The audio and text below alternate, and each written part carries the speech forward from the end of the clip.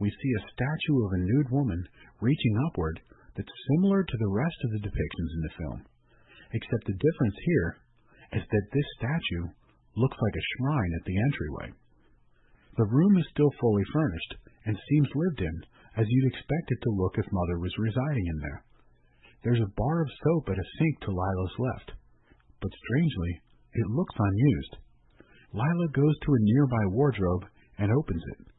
It's full of dresses an older woman would wear. That's when she looks in a mirror that's facing another mirror and scares herself and the audience with her reflection. She turns to the bed, and there's a distinct impression on the mattress of someone lying in the same position all the time.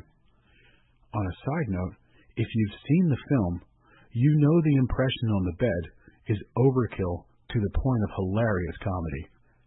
It looks like Norma would have to be dropped from the sky without a parachute in order to put an impression that deep on the bed.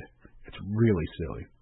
But anyway, I think with having such depth to the impression, Hitchcock was trying to suggest the extensive length of time the bed had been slept on in that position, which isn't conducive to visual storytelling. We know she's been dead 10 years, but there's no legitimate way to convey the length of time with the camera. In my personal, unprofessional opinion, I think a modest impression would have worked. All we need to see is that the impression is only in one position, and so what that suggests to us is that whoever's been lying there isn't moving while in the bed. Anyhow, we briefly cut back to the office and wonder if Sam is still able to hold Norman's attention while Lila is in the house.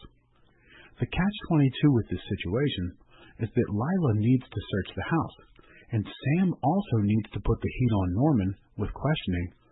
So we wonder when Norman will lose his cool, realizing that Sam must keep him there. Otherwise, if he leaves, Lila is in some serious trouble. She's going to get killed. Now, what's really interesting here is that we have this scene going on in the office, which is causing us a lot of suspense, and then we also have the scene up in the house, and we're intercutting between the two, and they're equally suspenseful because one impacts the other. Now, unfortunately, Sam is looming over Norman, and the two are now on the verge of arguing, so it seems like Norman's about to make a move. One interesting thing to note here is that Norman and Sam are positioned so that Sam looks much larger than he actually is in true comparison. Sam is 2 inches taller, but towers over Norman. With the increasing tension between them, it seems to lend itself to the idea of Norman feeling trapped.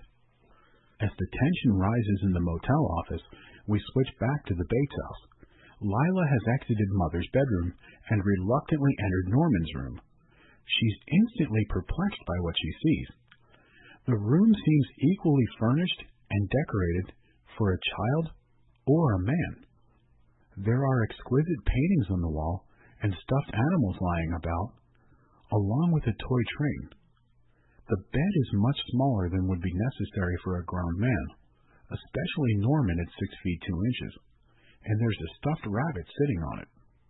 That's when Lila goes to a record player. Beethoven's Eroica Symphony is the record sitting silently under the needle inside. Now, on the surface, it's pretty clear children with stuffed animals and toy trains don't often listen to Beethoven, but there's more at play here. I don't know how deep the significance runs, but one thing I talk about frequently in the context of criminality is that sociopathic behavior often leads to a self-deification process in which you're the god of your world. You don't abide social norms, or even morality. You do what satisfies your desires, meaning whatever you want, instead of what society needs, which is for you to hold up your end of the barter on the social contract of increasing civility. Basically, you follow the rules, and in return, society extends everyone that trust. So, when Beethoven wrote the Eroica Symphony, it was initially named after Napoleon, someone Beethoven admired greatly. But in 1804, Napoleon crowned himself emperor, making himself god of his world, and for his own selfish ambitions. Beethoven felt he ignored society's plight in favor of serving himself in a self-deification process. That's essentially what Norman Bates does. He becomes God of his world and spits in the face of people who extend him trust. Beethoven ripped up the title page of his symphony and decided to rename it. Plus, when the main subject of the symphony is brought to his knees, they hold a funeral march for him. So this work essentially encompasses Norman's narrative. It's on the record player in his bedroom for a couple of reasons. One is that he relates to the content, aka his want, and the other, as symbolized by silence in the room and the fact the record isn't playing, is that he needs the charade to end. That's when Lila picks up a book nearby and opens it. We don't get to see the pages, but I think the only element noticeably missing from this tour of the room, and one which we know for a fact Norman struggles with, is sexuality. So, I'm thinking it's likely porn. Anyhow, Norman requires finding peace from the burden of this secret about his mother. It needs to come out. As Sam and Lila press physically to learn more, it starts to rise. So continuing with that theme, we're back at the motel office now. When we last saw Norman, he was leaning back against the wall, hands in his pockets, taking things in stride. But Sam was effectively turning up the heat, and you could see Norman starting to show signs of wear. But now, when we return, Norman is up in Sam's face, leaning against the back of the office counter, tapping his fingers. He looks nervous and agitated because he knows where the questions will lead. Mother. Let's watch it unfold. Sam and Norman are face to face. Sam says, "You look frightened. Have I been saying something frightening?" Norman replies, "I don't know what you've been saying." And Sam delivers the keyword to set Norman off with his next line. "I've been talking about your mother and your hotel. How are you going to do it?" Norman snaps at him, "Do what?" Sam asserts, "Buy a new one, a new hotel in a new town where you won't have to hide your mother." Now, if you recall from earlier, in reference to Arbogast questioning Norma, Norman tried to cut him off as soon as his mother got involved in the discussion. That's the tipping point, the truth. So, he does the same thing here. He says, "Why don't you just get in your car and drive away from here, okay?" But Sam doesn't relent. He decides it's time to become transparent and brings up the $40,000. But Norman doesn't know anything about the money because it was hidden in the newspaper. He just disposed of it in the swamp due to ignorance. So as Sam keeps pressing, instead of leaving, Norman walks away from him into the back parlor, with Sam standing in the doorway. He's trapped. The predatory birds, like the owl, loom over him. As Sam arrives in the doorway, blocking it, he says, quote, "I bet your mother knows where the money is and what you did to get it. I think she'll tell us." End quote. Of course, Norman is terrified by the prospect of this man trying to get to his mother. But right then, with Sam's use of the word, quote, "us," Norman realizes he can't account for Lila's whereabouts and that he's been manipulated into this trap that they set for him. Norman tries to escape the room, but Sam grabs him, and the worst struggle in the history of film ensues. It lasts about 0.38 seconds and has Norman knocking Sam out with a container that's resting on a nearby table. I mean, this is such a great film, it's easy to forget it was made on a low budget and just simply rushed through filming. So Sam is out cold on the parlor floor. Norman runs out the office door and heads up the stairs toward the house. That's when we cut to Lila coming down the stairs from the second floor. She freezes near the base of the staircase when she sees Norman running up the exterior stairs toward the front door. Lila looks back up the stairs as though she should retreat, but obviously thinks Norman will go to his mother's room up there first. In that light, Lila quickly comes down off the stairs, rounds the corner where the post is, and heads back toward the kitchen. She sees a railing with vertical bars underneath the main staircase, and a set of descending stairs next to them. It's obvious this leads to a basement of some kind. So she rounds the railing and goes part way down those stairs, stopping to listen as Norman enters the front door. When she does that, and Norman is now in the house, we see her standing directly behind the railing bars with both hands on them like she's a prisoner looking out of a cell. It's saying she's trapped. So again, Norman comes in and pauses inside the front door. We wonder what he'll do. It's a great moment of suspense because Mother is actually down in the wine cellar and Lila doesn't know she's standing right in the path to get there. Again, the bars are telling us she's trapped. So the hiding spot Lila thinks is best because Norman doesn't want anyone going up to Mother's bedroom and will go there first could actually be the thing that gets her killed. Mother is what Norman is trying to protect, and we know Mother isn't upstairs. She's in the wine cellar. So these could be some seriously tragic circumstances for Lila. Now here are two things we have to consider. One is that Norman knows that everybody thinks his mother stays in her room, so that's the most likely place Lila would go. And two, Norman has to dress as his mother to attack the intruders. What it says is that his dedication is not to sound logic, but to his emotional issue. That's the mark of a sociopath. He doesn't adapt. He simply acts on his desires by going with plan A each time. There's no plan B. There's only one path to his goal. Of course, the movie is called Psycho, but Norman definitely leans toward being a sociopath. His condition suggests his environment growing up bred this illness and that it was not something inherent passed down through his genetic heritage.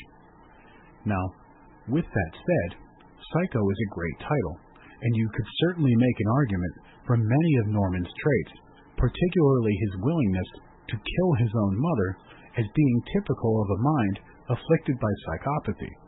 But by the end here, I think we'll see that this relationship with his mother is the root cause of the evil. Anyhow, Norman runs up the stairs, and we feel a sense of ease now because Lila can just run out the front door. She takes a few steps up the stairs she's on, but then looks curiously back down those stairs. She came to search the house, and believes Norman is concerned with keeping people from getting upstairs, so she's going to go down there.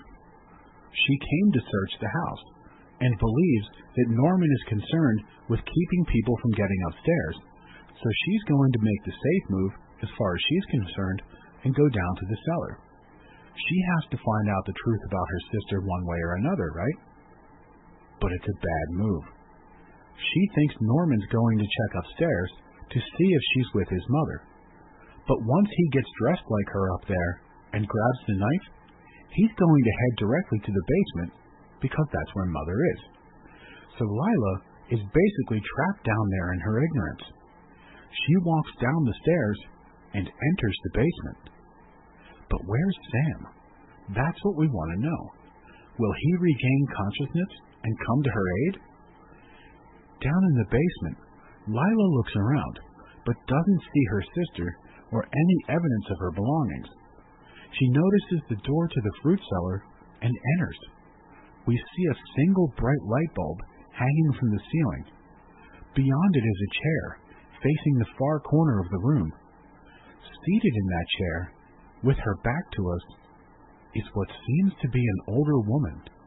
She's wearing a sweater, and her graying hair is in a bun. Lila calls to her with Mrs. Bates, but there's no answer. We're in suspense at this time. It's the moment of truth. That's Norma Bates, but it has to be confirmed. We can't see her face, yet we know the truth is coming. And again, Hitchcock doubles down on the suspense once again. Not only are we in suspense about who this person is and what's going on down here in the fruit cellar, but Lila is also acting in ignorance of the fact that Norman's next move is naturally going to be to get dressed in his mother's clothes, grab a knife, and come down to the basement to kill her because he's going to be checking on his mother. So, anyhow, Lila approaches her, and remember, Again, we know Norman is going upstairs to get in his costume, so it won't be long before he arrives behind her with a knife. We worry about her safety, but are also desperate to see Norma's face. We have to know. And why that's so effective is that it seems to be setting up what could potentially be a tragedy. That's when Lila touches Norma's shoulder to get her attention. The chair slowly swivels until the old woman is facing us. It's Norma Bates, all right, but she's mummified. Lila screams at the sight of the dead, shriveled face. It's basically a skull with skin. So as Lila screams, she throws her arms out to her sides, with the right arm pointed toward the sky, and the other lower and mostly off-screen. Her right hand hits the light bulb above her, and it's easy to overlook what's happening here in the chaos.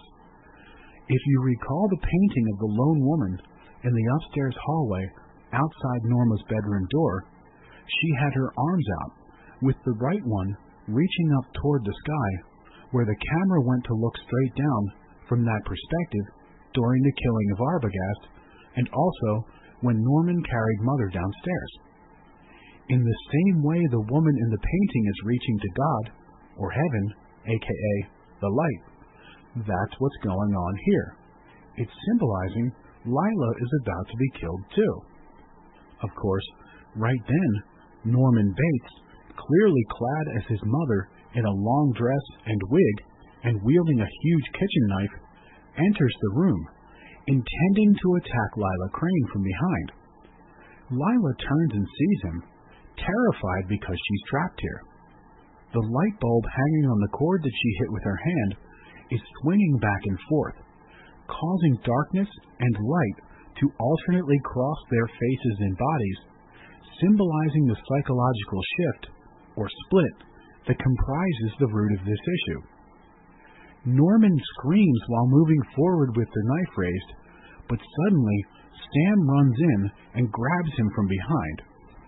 The scream turns from just that, a scream, into the words, "I'm Norma Bates." That's the truth, spoken explicitly by Norman. He will not change emotionally, not even now. He will not let go of being Mother. The change is being forced on a physical level by outside parties and not emotionally. Now, what this means is that Norman can't go back to being Norman. He has to be only his mother moving forward. If he's her, that's the only way she can live. He won't have the resources anymore to perpetrate the falsehood any longer. The house, her bedroom, the clothes, and her mummified body, along with everything else, will be gone moving forward. He's not going to have access to those things in prison or even in a mental institution. So in the absence of being willing to change, his only option is to assume her identity. With that, when he says, "I'm Norma Bates," that's what he's asserting. She's still alive. That's the thing. In tragedy, the hero loses in a big way due to his own actions. The loss here, as it often is in the greatest tragedies, says the protagonist is dead. But since it's a movie made in the framework of psychology, the loss is emotional. For now, though, Sam wrestles Norman from behind to get control of the knife.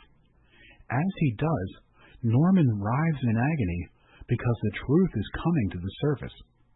That truth is being physically forced rather than emotionally earned, so in the same way we see demons physically leave the body during an exorcism, we get the same here. And then the ancillary physical components follow in its wake.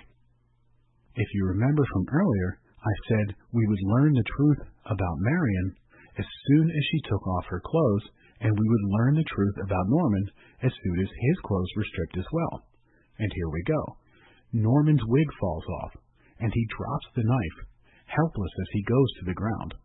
But in that position, in which Sam grabs him from behind, and Norman has one arm reaching up to the sky, the framing of that shot mimics the young woman and Susanna and the elders being stripped of her clothing and raped by men behind her.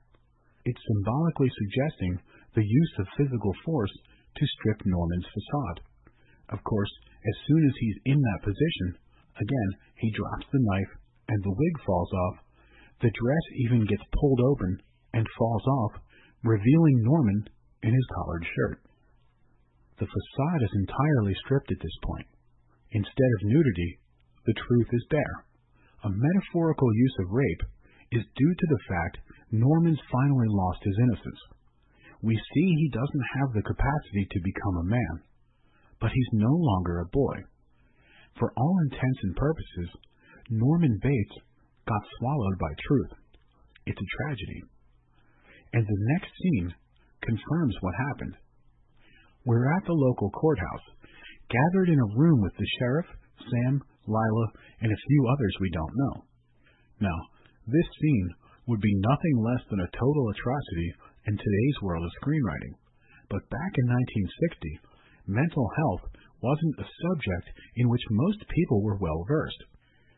So we're about to get an exposition dump once again, and what makes it worse than the one with Arbogast is that this time it comes from a psychiatrist whom we haven't met to this point and is going to speak to us in a very condescending tone, like he's some type of prophet who sees what others can't. It's a dreadful way to kill the pacing of the film, but it happens nonetheless. Anyhow, the psychiatrist walks in. The big question everybody wants to ask is if Norman is talking. He says no. He got the whole story, but he got it from Mother. He elaborates by saying, quote, Norman Bates no longer exists. He only half existed to begin with, end quote. So like I said, Norman was forced to assume Norma's identity to keep her alive. He has no other resources at his disposal to recreate the facade. The truth has been exposed, and if the only world in which he can live is one where he alone believes his logic, which equates to psychosis, then he'll do that. So Norman has descended into psychosis, allowing himself to believe he's Norma and Norma alone. That still allows him to indulge a split psychology. Physically, he's still Norman Bates, but emotionally, he'll be Mother from now on. Now, you can be a psychopath or sociopath and function in society because you use deception and disregard in your actions with others. You're not crazy, so to speak, in a way that the logic you offer people only makes sense to you alone. But psychosis is different. Its process involves abandoning social norms. You can't pretend to abide the contract of civility like the psychopath or sociopath. The psychotic person creates a barrier between their logic and the rest of the world. It's a coping mechanism. That's the only place Norman can go to prevent himself from facing the truth. So the psychiatrist then says, now the other half has taken over, meaning Norma. And then he adds to that sentence, with a sigh, probably for all time. So the psychiatrist is clearly confirming that Norman has descended into a state of psychosis. He confirms Marion and Arbogast are dead and can be found in the swamp. But that's not all. There were others, young women. Norma was jealous of them, too. The psychiatrist then drops the bombshell that it wasn't Norma who committed a murder-suicide involving herself and her lover, but Norman was the one who killed them to ensure this man couldn't take his mother away from him. She'd have to stay. The man says Norman had been dangerously disturbed since his father died. In essence, this is an assertion that the absence of his father made him far too dependent and attached to his mother, who was aggressive and domineering. He says she was clingy and demanding. She and Norman lived for years as though there was no one else in the world. But then she met this man, and things changed. Norman felt like he was being pushed out of the picture, so he killed them both. He wasn't able to grow emotionally, and thereby couldn't deal with the thought of being without his mother, so he erased the crime by assuming her identity. In his own mind, of course. He dug her up from her grave and took her home, but since she didn't speak or act, he was still lonely. It wasn't the same. So he gave her life. Half of his personality became her, and suddenly she was with him again. Obviously, we can see how that emotional problem manifested physically. When his mother took a lover, it was a sign for him to grow up and do the same. But the early loss of his father, combined with his mother's overbearing ways through the years, left him emotionally trapped in childhood. Norman was scared to change. Now, there's an interesting psychology behind the reason why that happens. I'll explain this from my perspective, since the psychiatrist doesn't elaborate on it. When we have unresolved issues from childhood that are emotionally painful and don't change to transcend them as adults, the reason for that loyalty to the dysfunction is that if you remain in childhood, there will always be hope things can change. But if you move on to adulthood, those issues become the past. And the number one thing that haunts all of us, without question, is the past. Once you decide to change and move on, that hope of fixing your childhood disappears. It becomes the past instead of the present. You can only reap the benefits in adulthood. So sometimes people refuse to grow up because they don't want to feel the full weight and transparency of the horrors they experienced as kids. If they remain children emotionally, then that hope it can be fixed is never truly gone. And in that light, we see Norman was desperately holding on to one thing: hope. One way or another, we're all doing that. We use hope to diminish the crushing feeling of loss. That loss consists of what's behind us and also what lies ahead. Sometimes it's too difficult to face the truth down the road and in the rear view, then change to accommodate the emotional hardships. We freeze. We get stuck. It happens to all of us. Maybe not like it did to Norman, but we can all empathize. And that's scary, truly frightening, because the psycho Hitchcock is referencing is not just Norman Bates, or even Marion Crane going off the deep end. It's all of us. We are all feeling this pain.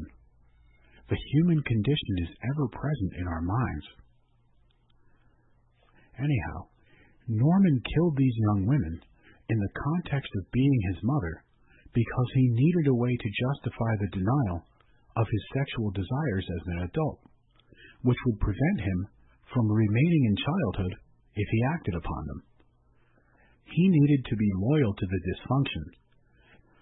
In the same way he killed his mother and her lover to prevent her from leaving, the mother half of his personality killed the young women for the same purpose. No lover would break them apart ever again.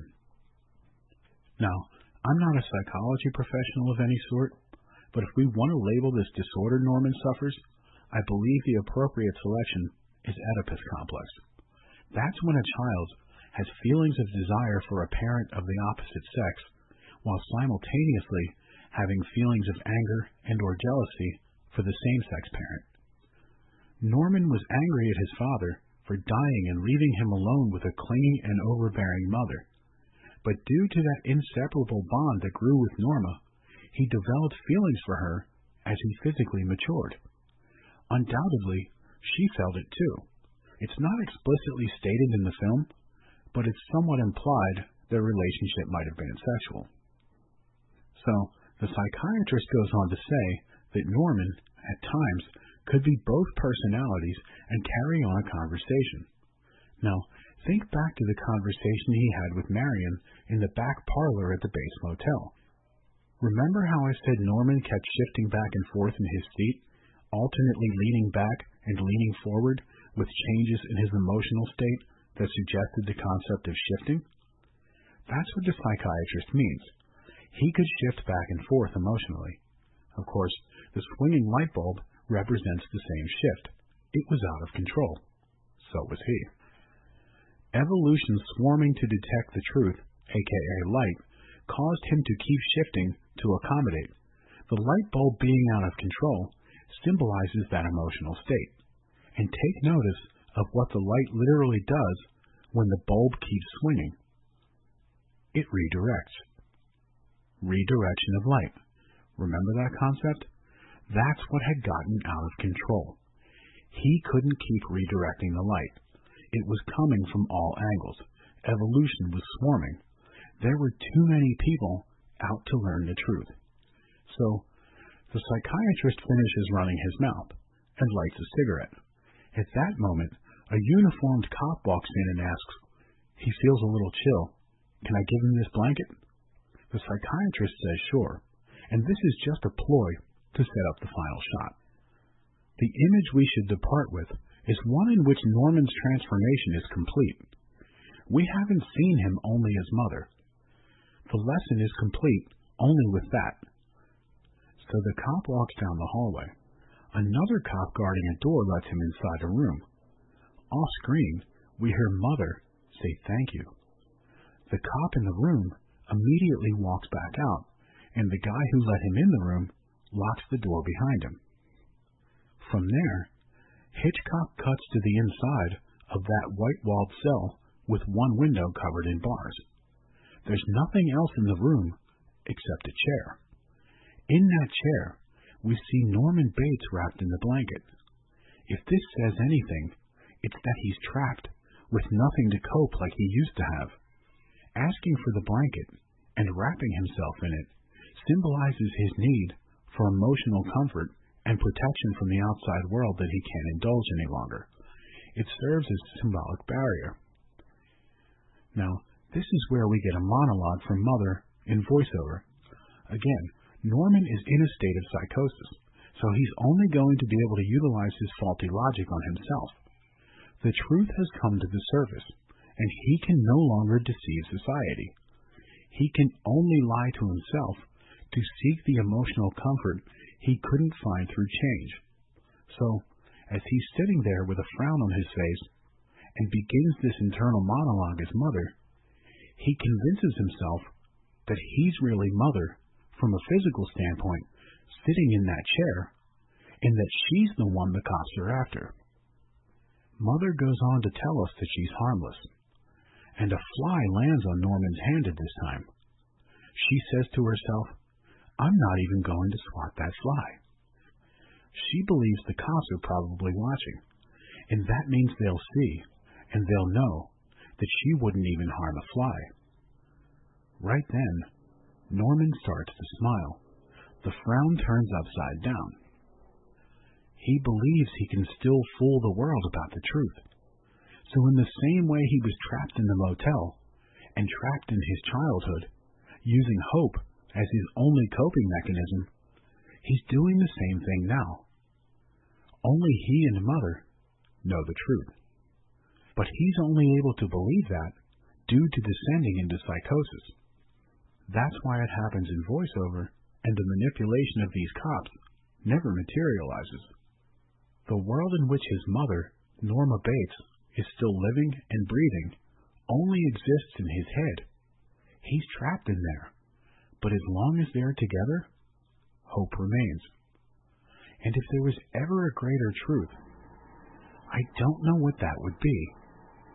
When it comes right down to it, all we have in this life is the love we feel for each other.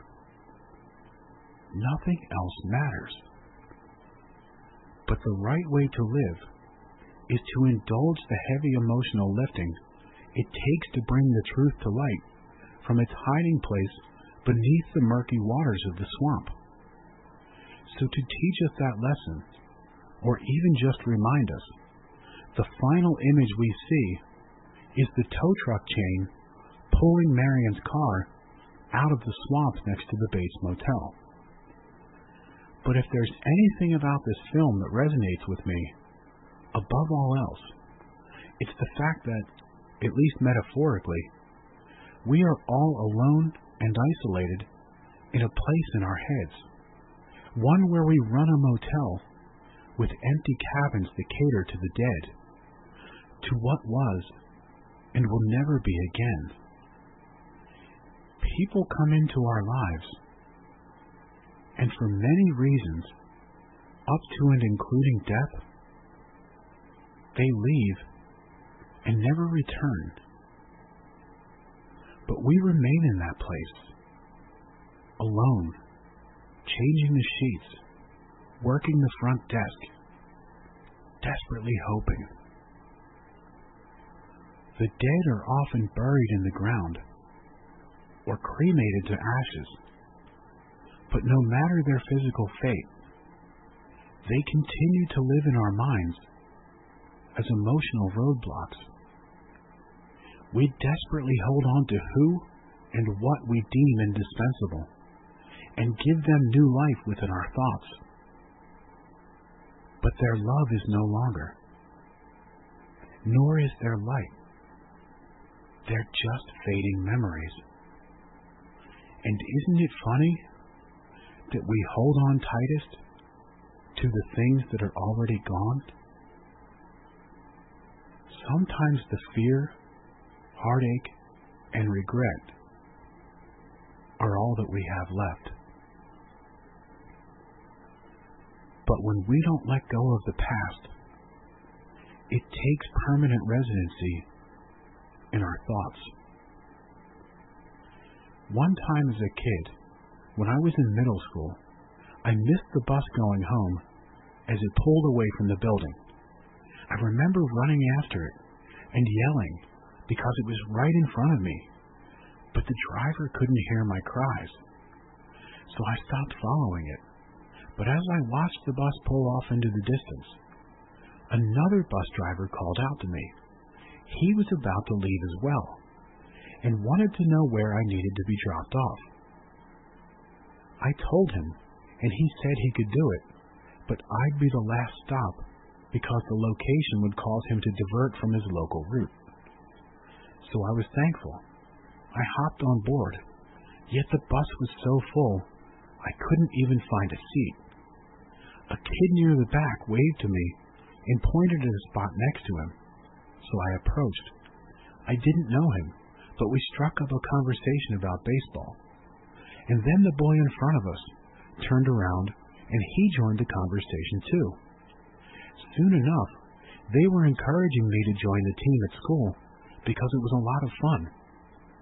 And then there was a girl, a few seats ahead, that I'd been crushing on for a while, but I was too shy to talk to her. She caught me looking during the baseball conversation and smiled at me. I don't know what that smile meant, but it gave me butterflies. I felt so alive. And then her friend looked back, and she giggled a bit. I was embarrassed and ashamed, but not even sure why. I was just so anxious right then. But that's when an argument broke out between two other boys I knew were brothers. The bus got quiet. The sense of fear washed over everyone, and that's when they started punching each other. I remember the chaos, some people screaming, others yelling to stop, and yet still some who were cheering it on. I jumped in to break it up and felt the force of the two going after each other. One of the combatants' elbows got cut on a window latch, and there was blood smeared on the glass. It was also dripping onto the back of the seat ahead. Right then, a small boy who never spoke, but got excellent grades, stood up and took off his shirt. It was a white t-shirt he gave to the bleeding boy to cover the wound. The shirtless kid looked so scrawny in that moment. I pictured him living in a chicken coop and cocking his head back and forth while searching for feed on the ground. Of course, the bus driver was pissed. He pulled the bus over and started yelling about calling parents. He made his way down the long aisle to point a finger in everybody's face and say he expected nothing but the best behavior the rest of the ride, or he'd call everybody's parents right at that moment. He looked at the bleeding kid's wound and noticed it was basically superficial. But when he did, I stared deeply into his eyes in his ignorance. I had heard he was a raging alcoholic outside of school and wanted to see if I could identify lingering pain in his soul. When he went back to his seat and the bus pulled away, two girls seated behind him started to sing. The momentum got others involved, and soon enough, the bus became a cacophonous tin can in which the world's worst singers resided. But it was hilarious. And that's when the bus reached its first stop. Those two girls got off, and soon the singing subsided. The bus rumbled on down the road, and I watched another boy reading a book off to my left. I couldn't see the cover, and didn't know if I had read the book too, but I wanted to know where it had taken him. He was lost, somewhere. I stared at him. He was entrenched in the words, embracing the experience. Right then, a friend of the girl I had a crush on suddenly stood up to imitate how her date to the recent formal dance had been dancing like such an idiot, and said it caused her so much embarrassment. People were laughing and joined in on the fun. I began laughing too, and suddenly, for some reason, I thought she was really cute. But then her friend I had the crush on smiled at me. But when she did, she realized I was looking at her friend. And she never looked at me again after that. Something about it was so fragile. I wanted to talk to her, but I was so afraid, and that made me like her more. There's something about fear that's so enticing. That's when the friend asked if I know how to dance. She asked me to get up and join her to pretend I was the guy she went to the formal with. I didn't know if she was making fun of me or just noticed me smiling and wanted to get to know me. But I refused, even though I really wanted to impress her and make her laugh. Even more, I wanted to impress the other girl and make her jealous. Yet, the guy I was sitting with suddenly stood up and offered to do it in my place. And he did. They made everybody laugh, and then he sat next to her and talked the rest of the ride. I couldn't stop watching them, or even hating myself for being too scared to act. Regret just washed over me. That's when a tennis ball hit me in the head. People started laughing. I picked it up out of my lap and noticed the kid who threw it. The driver looked in the mirror at the laughing, but when he looked away, I threw the ball back as hard as I could.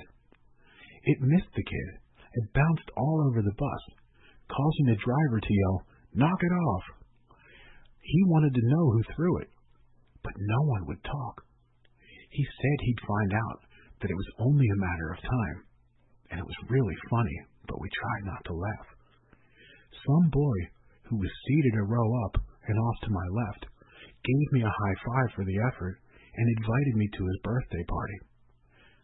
I smiled at his sister sitting next to him, but she was a year older and thought I was gross. It made me want to get to know her. I wanted to knock down that barrier. I didn't know why. But suddenly, what I realized is that this busload of people, even if only for a flash, here and gone again, were my family. We were in this together. The laughing, the pranks, the smiles, the fights, the bleeding, the yelling, the driver's offer to help, and his subsequent threats, the girl thinking I was gross, and so on. We were all there, in that moment, a virtual family inside a bus, symbolizing a house. There were lovers, fighters, sinners, dreamers, introverts, extroverts, boys, girls, and anything else you can imagine. But more importantly, we were all there. We were in that journey together.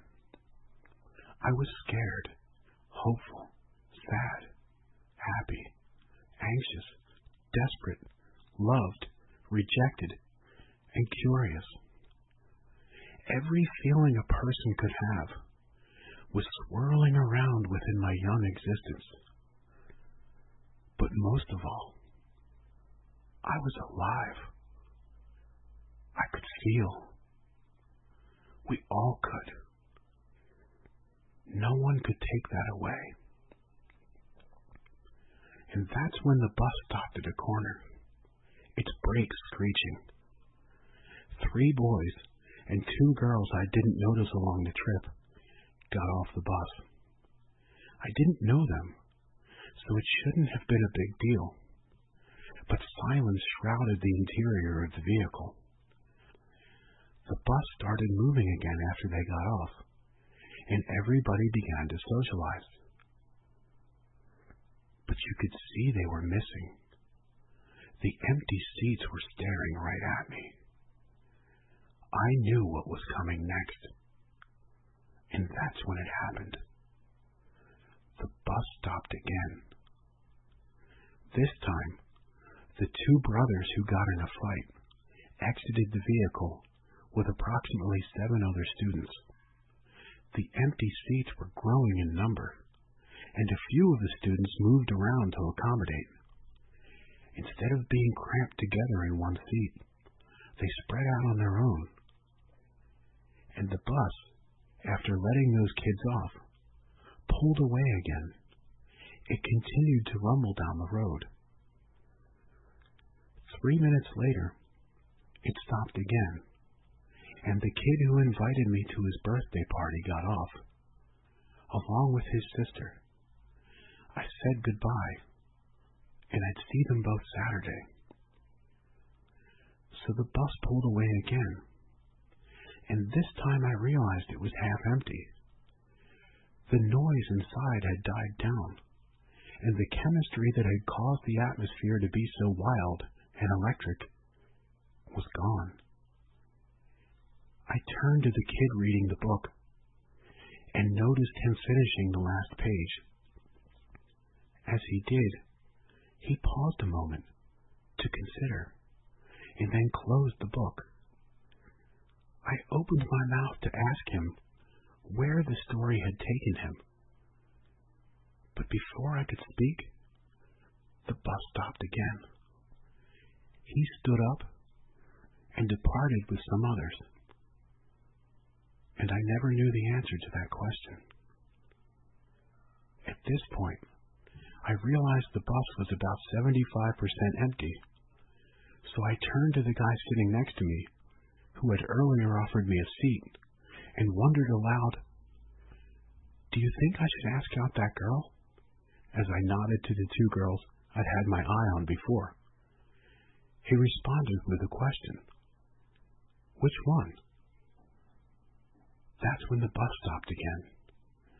I stood up to approach the girls, but it turns out this was their stop. They got off the bus. Even though I walked toward them, their backs were turned. They never saw me, and then they were gone. So I went back to my seat, noticing there were only 7 students left on the bus. I sat in silence next to the kid who had offered me the seat in the first place. That energetic ambiance that existed only 10 minutes earlier was gone, as though it had never been a reality.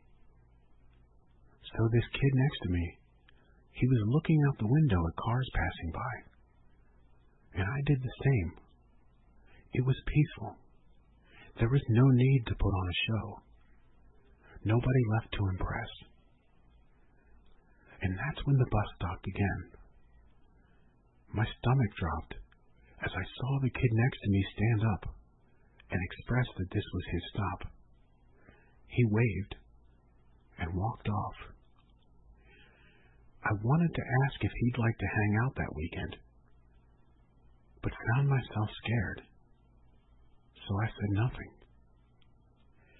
That kid walked off the bus with a handful of others, and soon the bus departed again.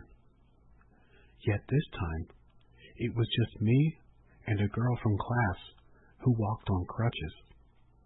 Though I didn't know why she used crutches. I only knew from gym class that it gave her incredible upper body strength and that she could do more pull-ups than most of the boys. So I wanted to know. Or maybe she was just the last person around, and I truly didn't care until that moment. So I stood up and approached her. The bus driver promptly told me to stay in my seat while the bus is moving. And I saw the girl look back at me, as though she knew somehow that I was coming to her. I could see she wanted to know why. But I just sat there. I returned her look, though I didn't say anything, because I was afraid. That's when the bus stopped again. She looked away, stood, and exited the vehicle. As it drove off, I smiled at her, though she wasn't looking my way.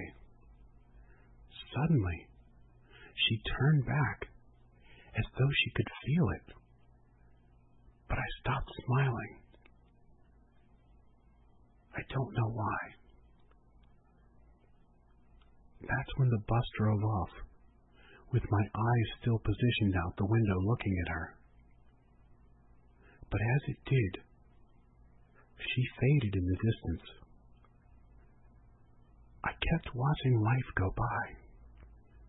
The cars, people, even a stray dog.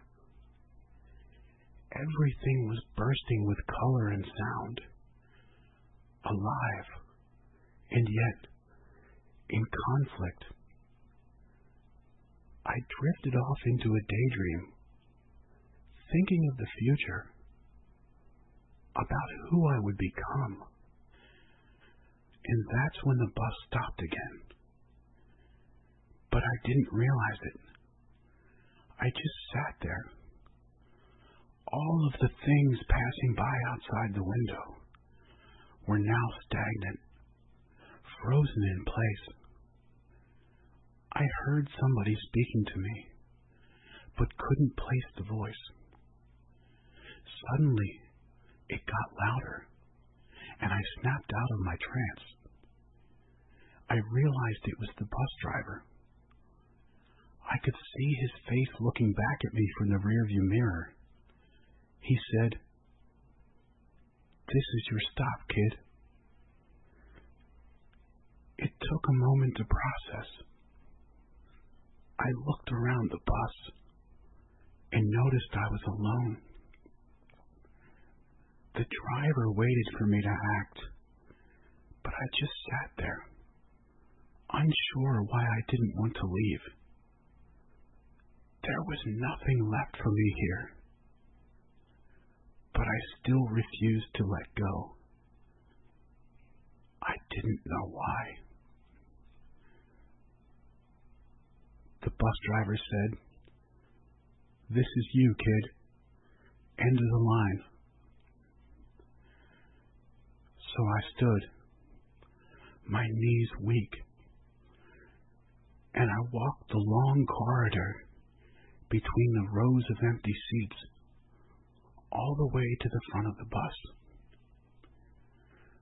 The driver pulled the lever to open the door, but I paused right there, looking at him.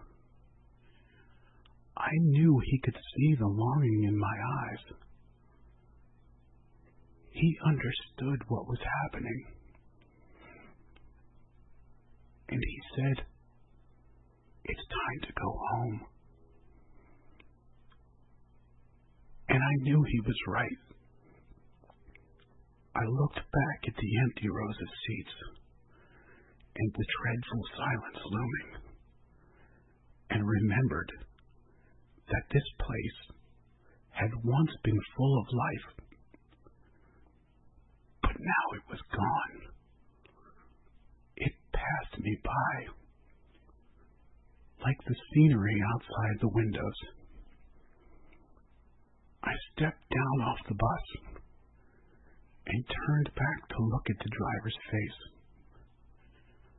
I could see it then, the hard truth that drove him to drink.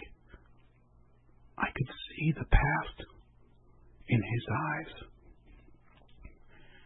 I put up a hand to wave goodbye, but he merely shut the door and drove away. The bus faded into the distance, yet I watched it go until it disappeared forever. I stood there, alone on the corner, confused and unsure of what just happened. I had a feeling I wanted others to understand, but there was no one left with whom I could share this heartache. I didn't even know how to articulate what I wanted to say. So I said nothing and told no one. But on that lonely walk home, trapped in my thoughts, with nowhere to go but forward, I had a profound realization of truth. And while I remained isolated, in quiet desperation, I whispered a single wisdom. That's life.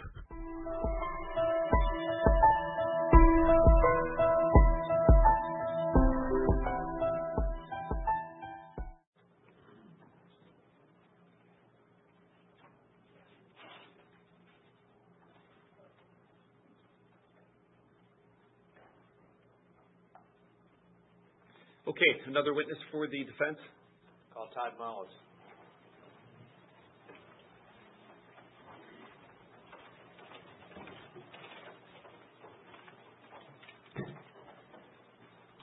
Do you swear and affirm that the testimony you give in this matter will be the truth, the whole truth, and nothing but the truth? Yes. Go ahead and have a seat. State your name, please. Todd Michael Mullis. Go ahead, counsel. Mr. Mullis, where is your home? Kind of northwest of Earlville, on a farm. Do you know what the mail address is? Yes, it's 1722 255th Avenue in Earlville. How old are you? I'm 43. What's the extent of your education? I graduated high school. Where did you attend high school? Coconut Valley in Delhi. Tell us a little bit about your family. Are your parents still alive? Yes, my parents, Leroy and Elaine, are alive. They live just north of Earlville. And I got two brothers and two sisters. What are your brothers' names? Mike and Pat are my brothers. And Sisters? Lori and Lynn. Do you have children? Yes, I have 3 children. Names? Tristan, Taylor, and Wyatt.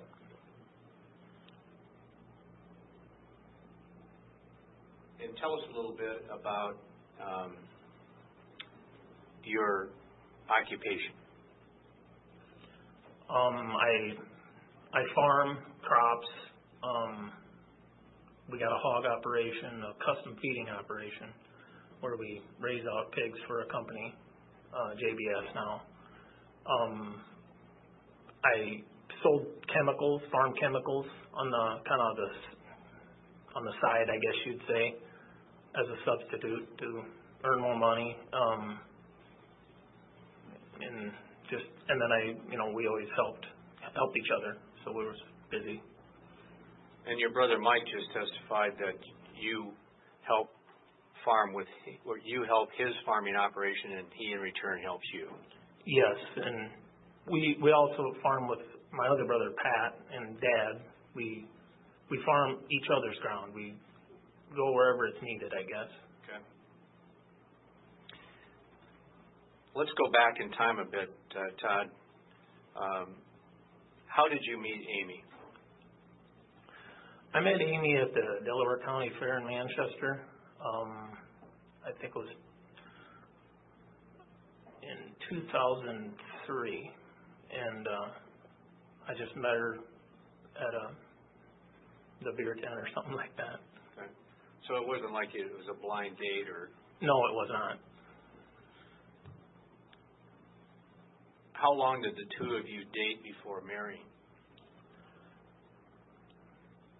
It would have been, I'd say, it would have been about 14 months. And where were you living when you met her? I was living at the same farm where I live now. Where was she living? She was, at the time, was living in Marion or Cedar Rapids. I don't remember which one it was. Was she employed when you met her? Yes. What was she doing? She was working as,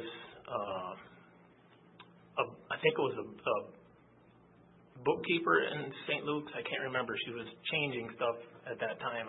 It's hard to remember exactly what position she held. So when you got married, she moved into the family farm? Yes, she did.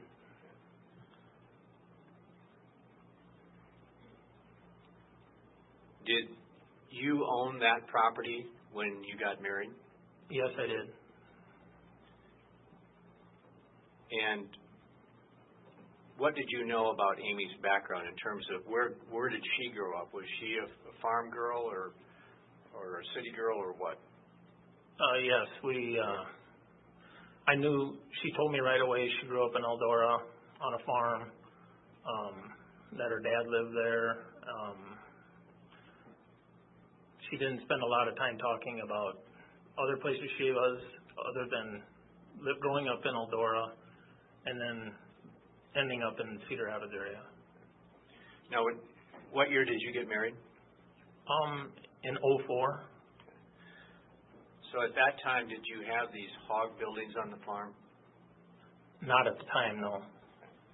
Were you strictly a row crop operation, or did you have cattle? At the time, we had dairy cattle at what I would consider my brother Mike's farm, and I was sharing the labor load there, helping that, but we had hogs on a bunch of different farms, but it was in small buildings, and then row crops. Did Amy seem to settle in all right to farm life? She seemed almost ecstatic about it. I mean, she wanted to move in right away, I guess, is what you'd say. Do you have interest in outside of farming? In other words, sports, music, hunting, fishing, that kind of stuff? Yes, I love to hunt and fish. In general, be outdoors. I mean, if it's tubing in a creek somewhere, or canoeing, or just various four-wheeling, anything outside. How about Amy? What were her interests? She liked the same things. From what I always understood, she loved it. She loved being outdoors. She liked being outside. Did the two of you ever hunt together? Yes, a lot. What kind of hunting? We did a lot of deer hunting, squirrel hunting, turkey hunting, and all kinds of hunting, coyote hunting. Was this all with a firearm, or was there bow and arrow also? It was a bow and arrow and shotgun. Okay.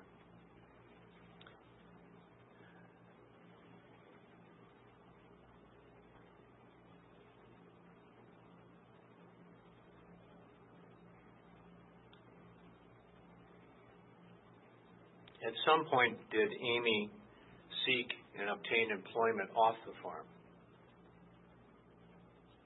Off the farm? Right. Did she work somewhere in town? Oh, yes. Yes, she was,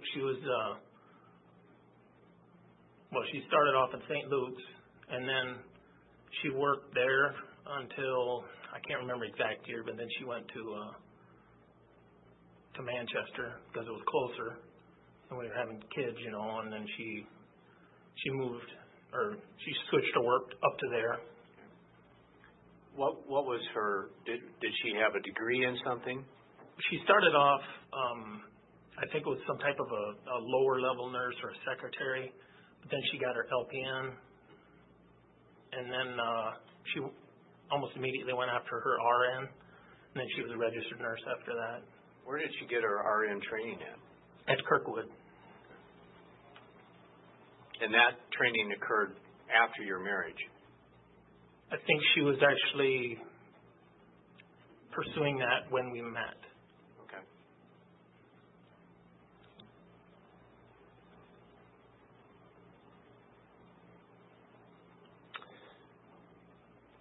Todd, I'd like to then move forward to approximately 4 to 5 years ago in time. And we've heard a lot of testimony about Amy having an affair. You recall that? Yes.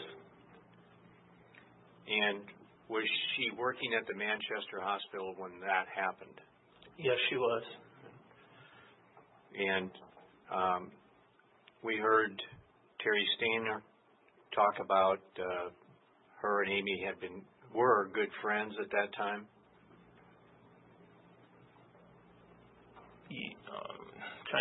What year was that now? When this first affair occurred? Yes. Okay. And after you learned of that situation, what did you and Amy do about it? Well, basically, after we, I discovered it, we decided, immediately that she wanted to make it, quit her affair, go to counseling. She was sorry, and then wholeheartedly work it out. Right. Terry testified that she encouraged you to both get counseling. Was that true? Terry encouraged, this was before I discovered that she wanted Amy to go to counseling because she was sad or, depressed. This was before I knew about it.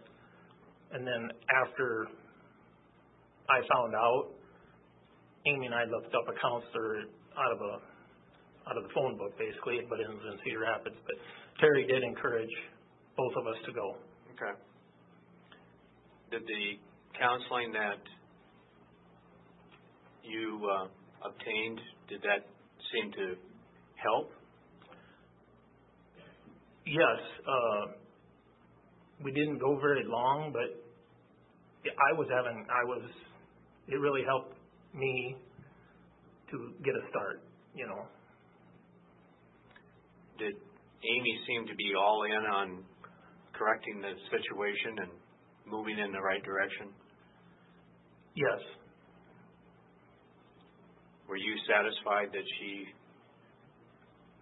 wanted to stay married and would be faithful? Yes. Was there any direction given to you by this counselor as to how to work on your marriage as you went forward? Yes, there was several suggestions. She said Amy had to basically be accountable for what she was doing. She, if she was to go somewhere, it was just courtesy to let me know. To be open, don't hold anything back. If she had a problem, talk about it. Just that in general, just to be open. And did the two of you try to practice that, to be open with each other? Yes, we did. Did you talk about it? Yes, we talked about everything. I mean, if there was anything on our mind, we talked about it. It was. Did she seem comfortable with that? Objection calls for speculation. I'll let him talk about his observations. Go ahead. Yes, it got a lot. I mean, every week that went by and every conversation went by, it was easier, and it really helped. It really progressed well. Okay. It's been talked about or mentioned by a couple witnesses that Amy complained to them that you were keeping too close of control or too close of contact with her when she was not with you. Did she ever complain to you about that? No, she never complained to me about it. It was actually her idea almost all the time to, if she went to town, she would just say, hey, headed to town, got to stop at, this place, and this place. I don't, just depended on where she was going. And it was just real simple. Here's where I'm at. Shouldn't take long. I'll be home. Was this mostly being communicated back and forth by cell phones and text messages? Yes, either a call or a text. You spent a lot of time working, farming. Yes. What would be a normal day starting time-wise? It depends a little on the time of year. On an average day, when I'm not doing field work, I'd say 7 o'clock usually. Just depending on the time of year. 6:30, 7 o'clock, and then it was usually just go out, take care of the hog chores.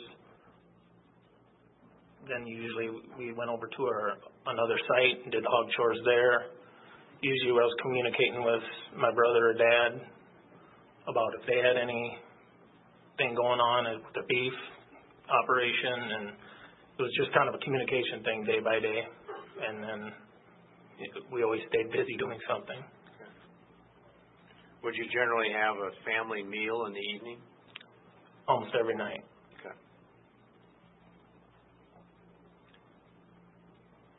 After this, I'll keep calling it the first affair, did your farming situation or your farming plan change? Yes. Amy, it was after we went to counseling for a little bit, Amy came to me and said, I would really like to quit my job.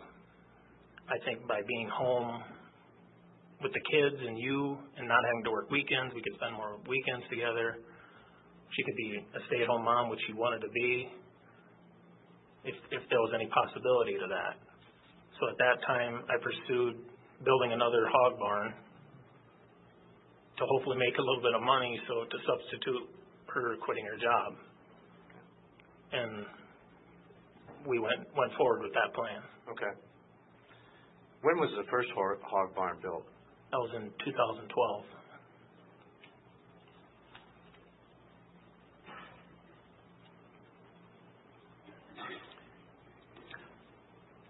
Can I add something to that too? We also expanded on. I sold chemicals on the side, and when she moved back home, she took the books for it and got it on a computer system, and which helped expand that operation also. Okay. In 2015, did you also acquire some ownership in some more land? Yes. 2016? Yeah. Or roughly, yes. It was there was a farm up by Greeley that my brother and dad and Amy and I purchased a farm up there at an auction.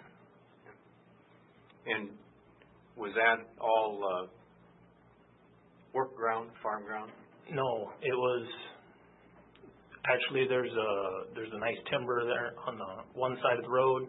There's some set-aside acres, I guess you'd call them, where it's grass, I guess, but there's recreational ground and work ground together. Was there a house and buildings there? No. Okay. Was there any part of that farm that had a special interest for you and Amy? Yes, on the timber side, there was we had a pond. There was an old pond there, and we redid it and made it a real nice big pond. And we planted a bunch of trees where we planned to build a log cabin. And did you have a year in mind or a time in your family's life when you wanted to build that cabin? Not at first, but every time we would go up there, it seemed to be brought up more and more and more. And I think she was getting the itch to do it. Okay. I want to back up a little bit, perhaps. You talked about going from where you live in your ground to another site to do chores and stuff. Was there ever any ownership in that other site or partial ownership? Yes, I had a partial ownership in that. And is that with your dad and Mike? Yes.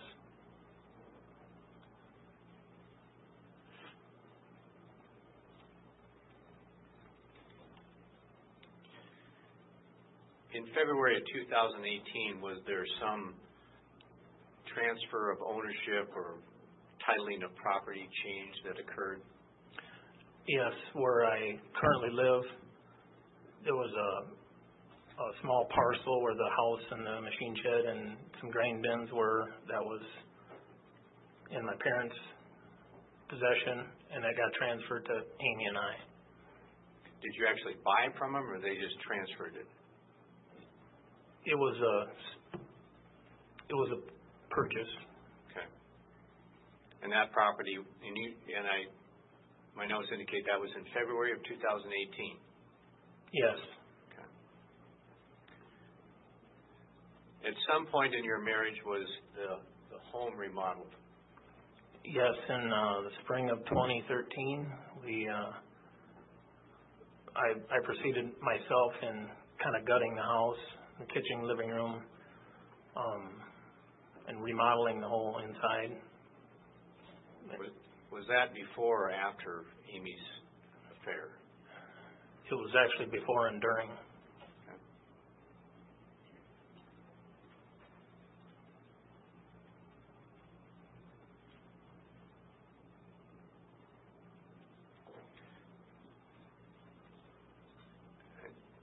Did you force her to quit the hospital? No, I did not. She wanted to. She requested it, yes.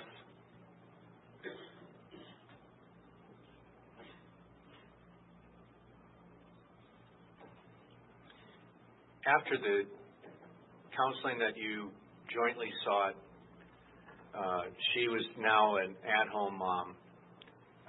How would you describe her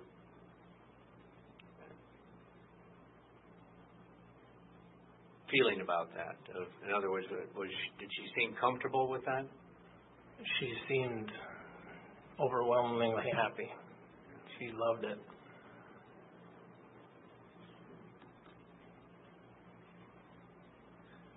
From the time of that first affair and the rather dramatic changes that you two made in your lives after that, up until the summer of 2018, did you have any concerns about you and Amy and your marriage?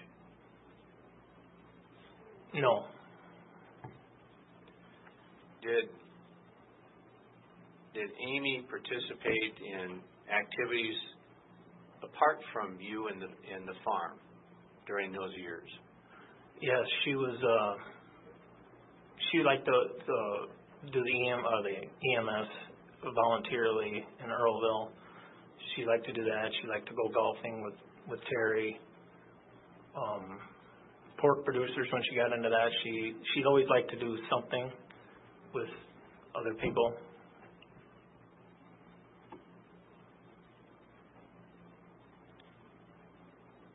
she, at some point, take a houseboat trip with some friends?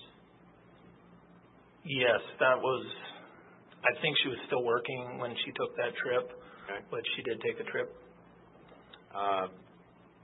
I believe there was some mention in some of your documents of a trip to Alaska.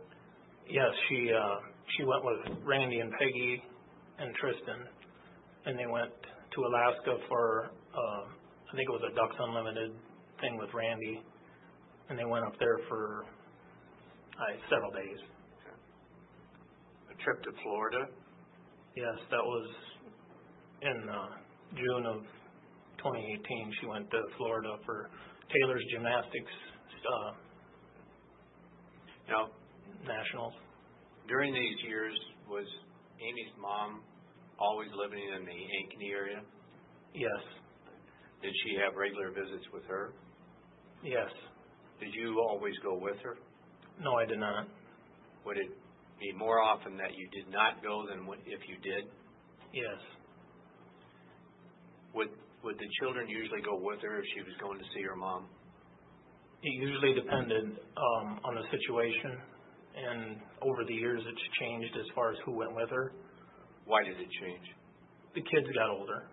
When they were younger, actually when the kids were younger though, she was still working and she didn't really get down there that much, but when she quit and she quit working, then if there was any kids go, it would usually be Taylor or Wyatt or both. Would some of those trips be associated later on, at least, with Taylor's tumbling? Yes.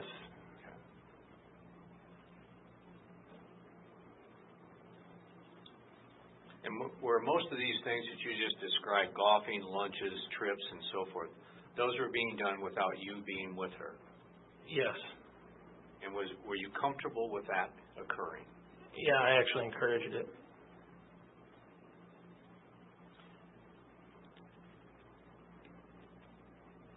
Now stepping ahead to July or summer of 2018, Mr. Fraser has indicated that you contacted him, and it had to do with him and Amy. Do you recall that testimony? Yes. And you're not denying you made such a call? No, I'm not. I made the call. What prompted you, or what brought that call about? I had noticed that she was just acting a little different, and I had looked at a phone records, and I seen there was a large number of communications with him, and I just wanted to know what that was about. I was kind of curious. I wanted to know what was going on. Was it true that Amy and Jerry had a legitimate basis to communicate about the hog operation? Yes. But this amount of communication seemed excessive to you? It did to me, yes. When you contacted Jerry, what did he say? He just said, he goes, "Really? It's that many?"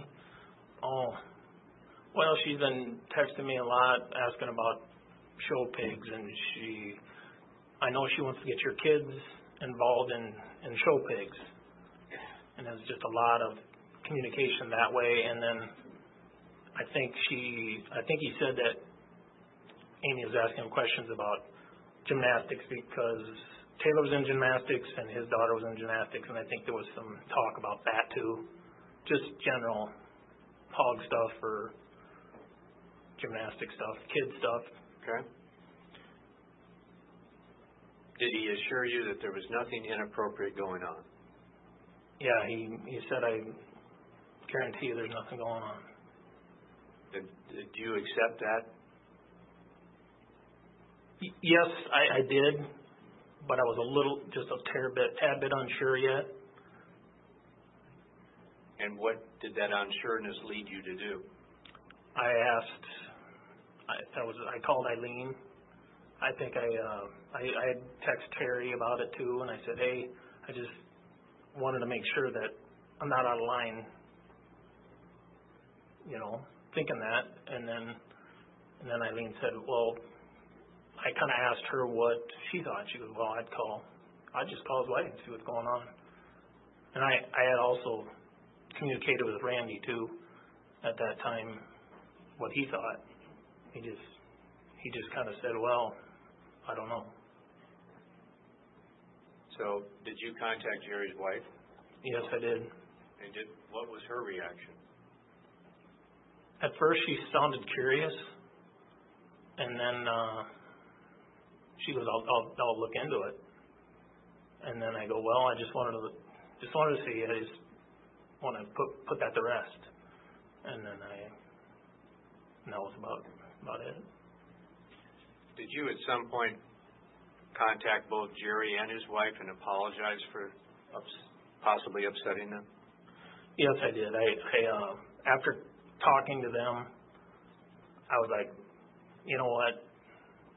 They both were not. I mean, they sounded very convincing, and his wife said that I don't see why there's anything would be going on. And after that, I just said, I'm sorry that bugged you. I hope I didn't cause any troubles between you. Did this exchange between you and Jerry and his wife interfere with your relationship with Jerry as the field manager for the hogs? No. Did he continue to come to your farm on a regular basis? Yes, same as always. And would you normally be the person that he would deal with? Yes.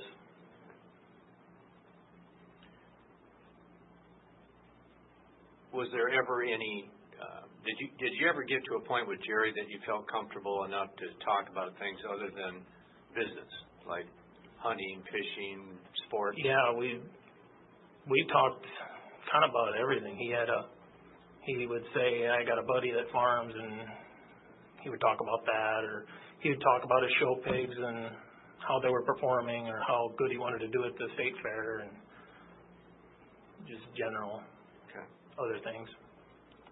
Certainly a friendly relationship. Yeah, we got along good.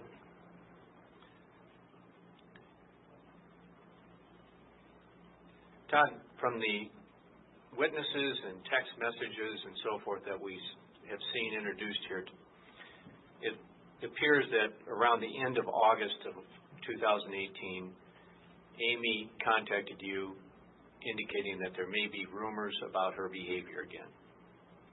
Yes. And how did the two of you deal with that? She approached me and asked and told me, she goes, told me about there might be some stuff going around. Terry let me know that there's some rumors flying around.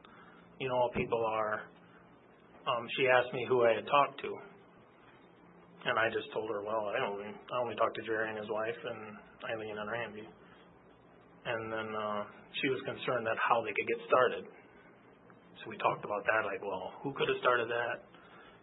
Kind of went back and forth like that for a little bit, and she said, well, I just wanted you to know, so if you hear something, don't believe it, And then I'm like, oh, for crying out loud, And then I just kind of thought about it, I guess, for a day or two, and then let it go. Everything seemed okay? Yeah. Okay.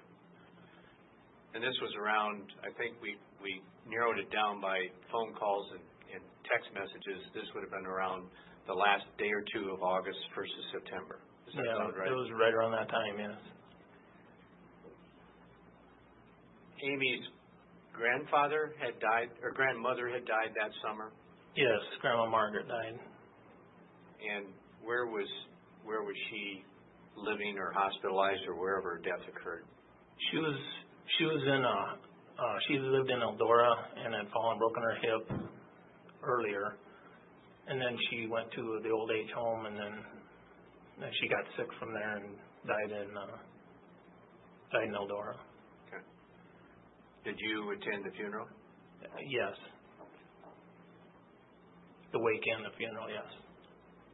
Was that the occasion that you met Patricia? Yes, I met her the day before the funeral at the wake. Had Grandma's illness and the fall and injury, had that caused Amy to be away from the farm some?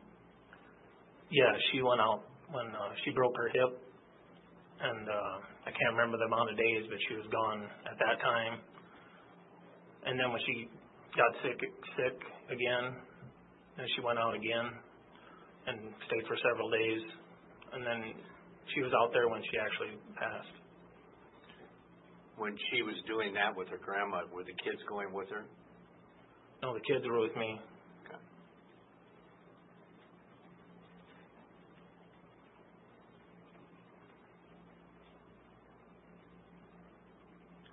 Was there another health issue in Amy's family that followed?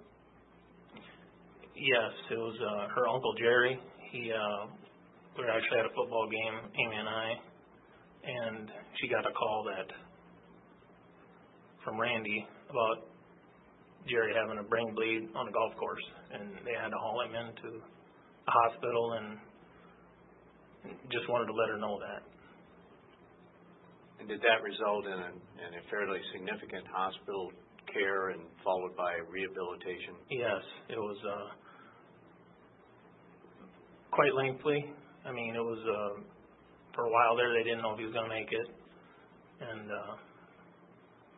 they took part of the skull out and things like that, and it was long hospitalization and recovery. Okay. Do you have an estimate of how many times Amy might have went down to, that was in Des Moines, right? Yes. How many times she might have visited down there checking on him? I think she was gone in close to 30 days out of a couple months. So almost half the time she was there? I'm estimating it, yes, but I think it was close to 30 days. Okay. Was she taking the kids there? No.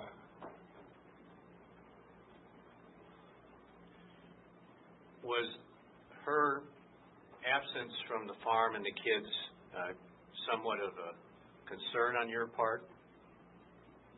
Not at first. I tried to just be understanding about it, but then it seemed to be dragging on a little bit. It's like, well, I mean, I was asking her, well, he's got kids too, maybe they could share the load a little bit and help us at home, because we had a lot going on. We had, 4 buildings of hogs going out, plus the harvest was going to start, and I was kind of swamped, getting the kids run around and to football practice and home and all that. Okay. Did you discuss that with Amy, that it was starting to kind of wear on you? Yeah, I kind of I mentioned it, but I didn't really press the issue. There were some text messages that we saw that between you and Terry, I think it was Terry, where this topic was coming up about her being away and not helping around Mm-hmm. home when she was at home and that kind of thing. Yeah. Were you concerned about anything else, though, other than the fact that she was gone a lot? No. I was just, like I said, I was kind of swamped, and that's probably when I text her and I go, I was overloaded with work, and I just wanted some help, so I wanted to know if she had any suggestions, but other than that, no. Okay.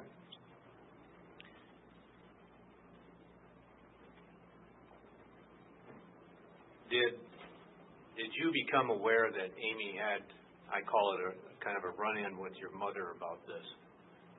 Yes. What happened, as far as you know?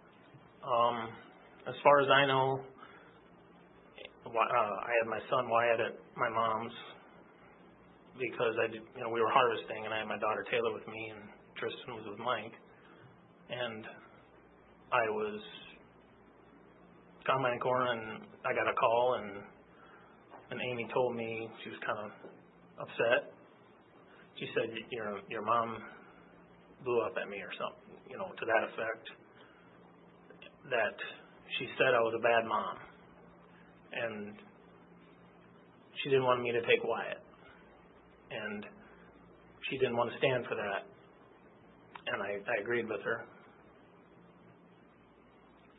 Do you recall sending a text that you perhaps meant to send to Tristan, but it ended up going to Amy, that something to the effect that Amy was crazy? No. You don't remember that?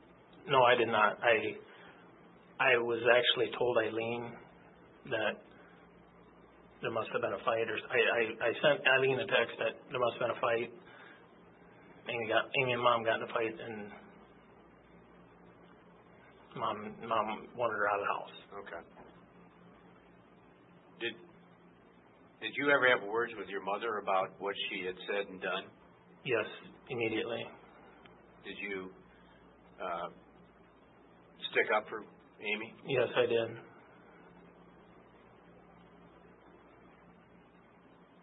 I told her that you can't talk to Amy that way. There's no reason for it. I know she's been gone a lot, but she's had a lot of trouble with her family, with health problems. You got to be understanding about that. And Mom agreed then. Okay.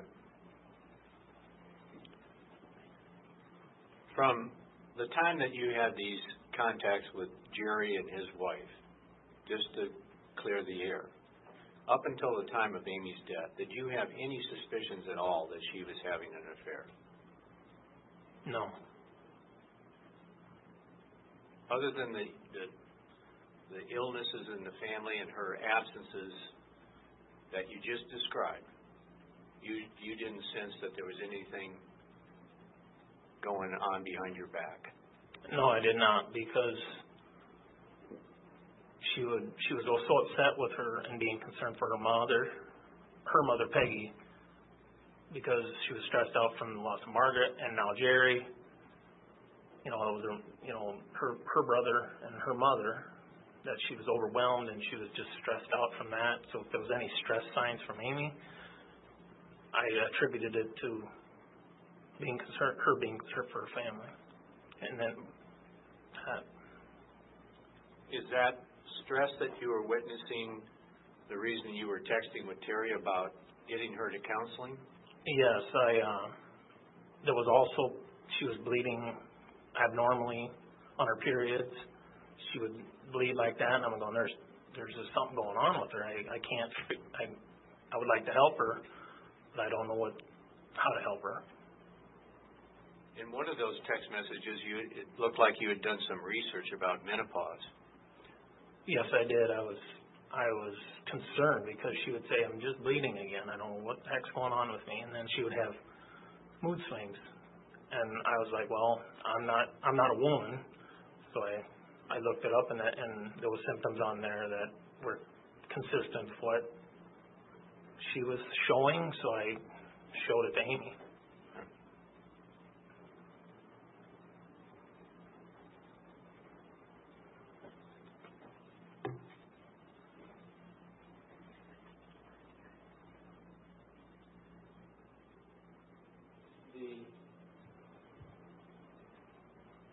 State introduced Exhibit 105, which is a partial history of Google searches on your Google account, toddmullis76@gmail.com.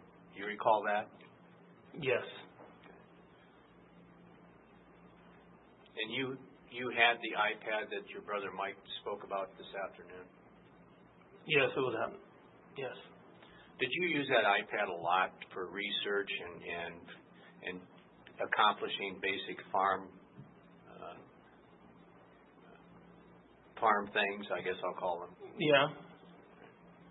Did anyone else use that iPad? Yes. Who?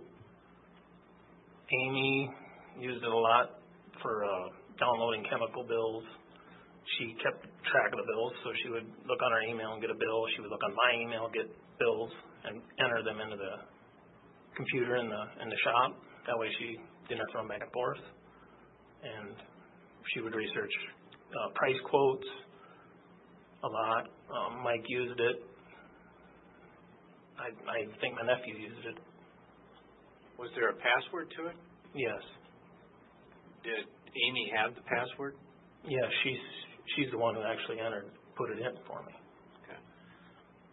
And Was it possible on that iPad to go from one Google account to another? Yes.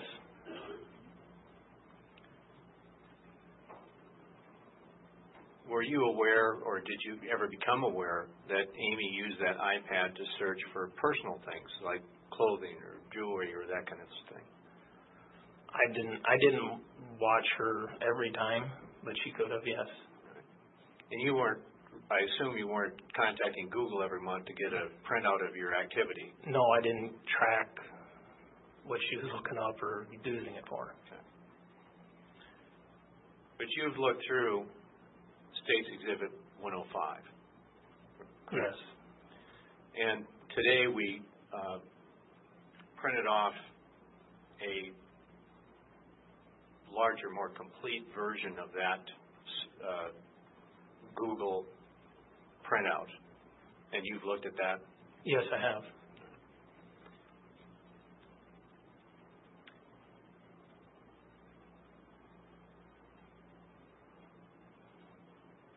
You were present when Deputy Hemseth testified that about certain searches about cheating spouses or cheating wives, that kind of thing.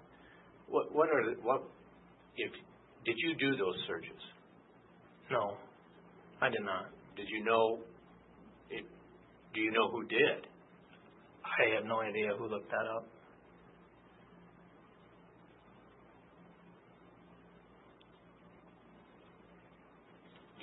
Did you and Amy ever discuss topics like that between the two of you?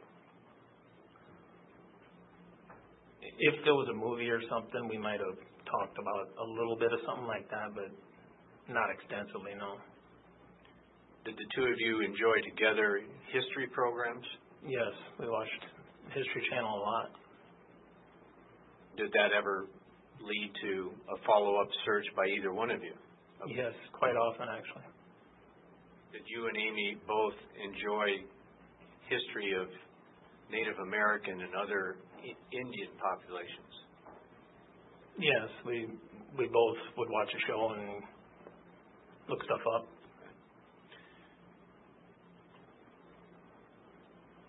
There were some searches, and I'll give you some examples. One, I think it was on January 15th of 2018, where I don't have the exact wording in front of me about it, but it was something to the effect of keeping your son from becoming a pussy. You remember that? I remember seeing it, yes. Did you do that search? No, I did not. Do you know was there an issue in the home about your son or sons having issues? There was an issue there when Wyatt there was a kid taking money from him on the bus, or he would take a snack and he would take it from him, and we were discussing that because he'd always keep asking for money for breakfast, and we kind of questioned him about it, and then I think one of the other kids said, I think somebody's taking his money every day. And we both discussed, like, hey, we got to encourage him to stand up for himself. So you and Amy both discussed Yes. Okay. There was mention that I believe that Tristan was made to quit the band because band people were pussies. Is that something you conveyed? No, I did not. Why did Tristan quit playing music? Yes, he did. But it was he just said he wanted to quit, out of his own, that's what he told me, or us, that he wanted to quit. Did he participate in other extracurricular activities other than band? Yes, he was in football. Did he enjoy football? He loved football, but he was starting to get more all the time.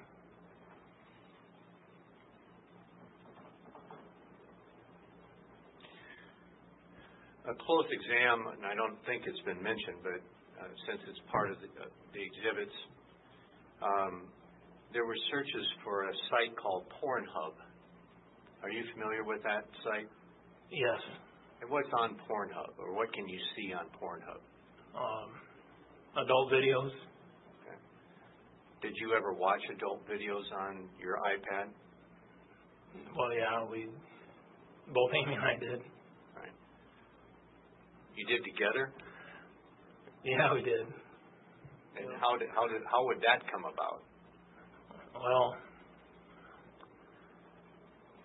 I'm not 25 anymore, I guess, and she wanted to go make an hour or two out of it. I guess we needed a little outside help, I guess you'd say. Okay. Kind of embarrassing? Yeah.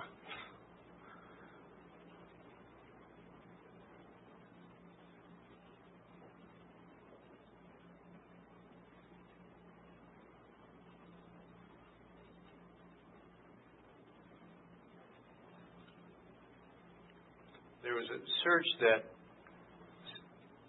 the deputy mentioned specifically.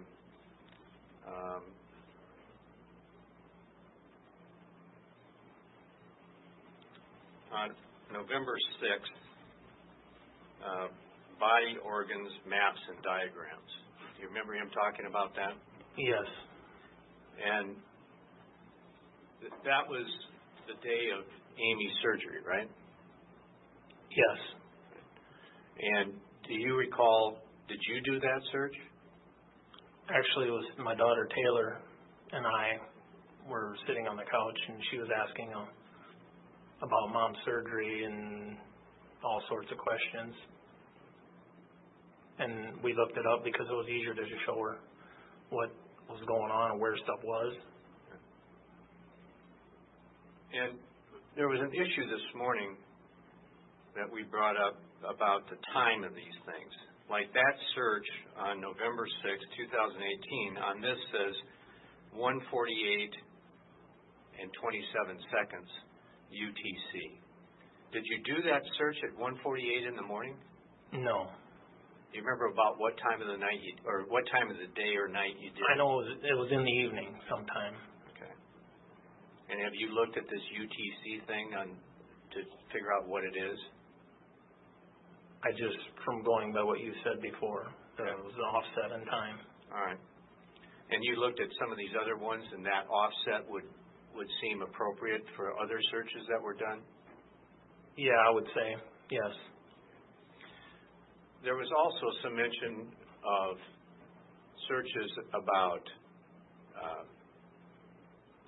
starving to death, drowning, floating, those kinds of things. Do you remember, did you do any of those searches? The drowning ones were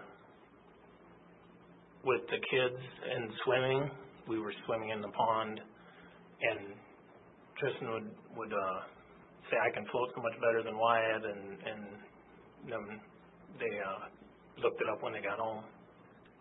And there was some other searches about chest wounds, gaping chest wounds, surviving in cold, start a fire, that kind of thing. What were those about? That was actually, Taylor was going through a hunter education program, and it was an online thing, and she was studying for it, and they had these questions on the computer, and I think, it was Amy trying to help her out. It was all about a hunter education course.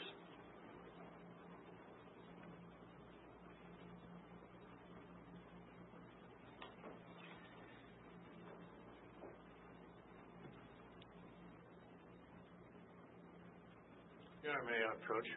Yes.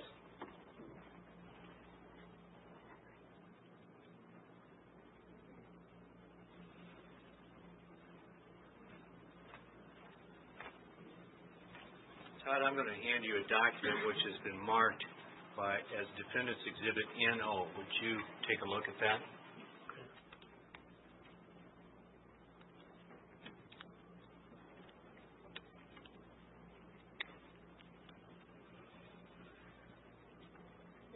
On the front page up at the upper left-hand corner on line 3, what does it say? It says Google account toddmullis76@gmail.com. And on line 7, what is the last entry date shown? Say that again. What on line 7? What is the date? 11/16 of 2018. Go to the last page, please.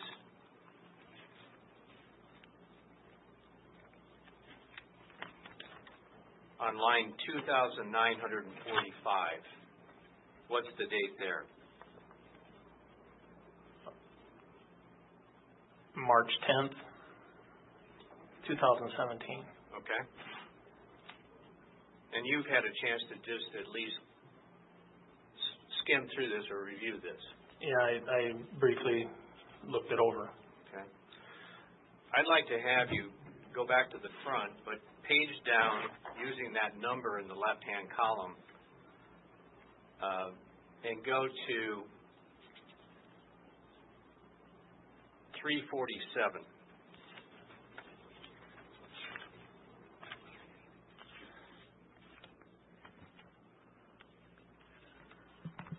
You found it?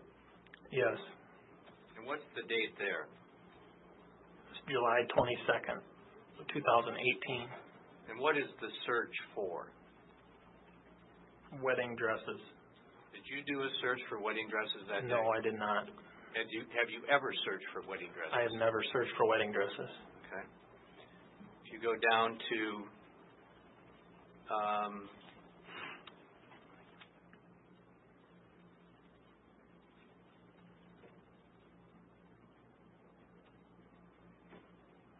a few pages to 507 in the left-hand column.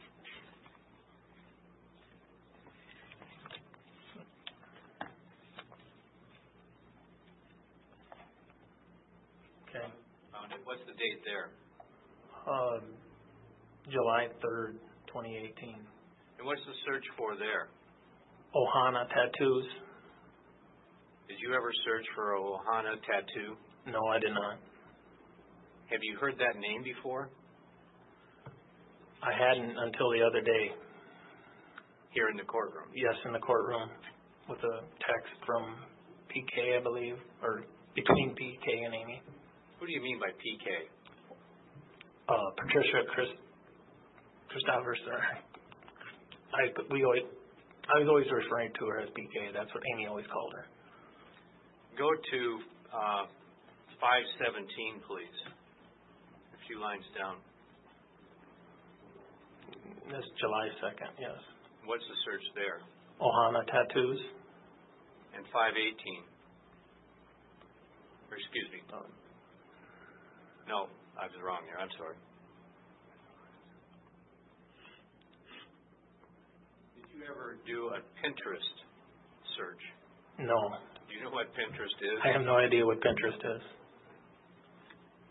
Did you...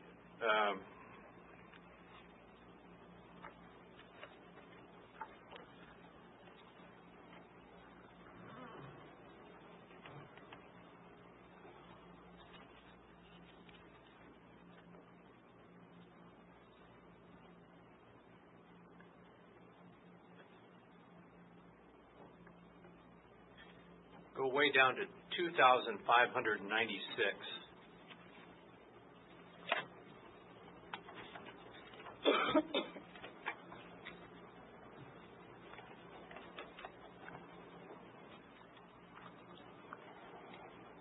What's the date there? January 21st, 2018. And what's the search for there? It says DNA testing, discreetly doing a DNA test without consent possible. What's the next one down? What's the search there for? It says how to do a DNA test without the father knowing. Did you ever do any searches about DNA testing? No, I did not. Did Amy ever talk to you about her doing such searches? No. Did she ever discuss at all with you any concern about DNA or some project she might be working on, anything like that? No.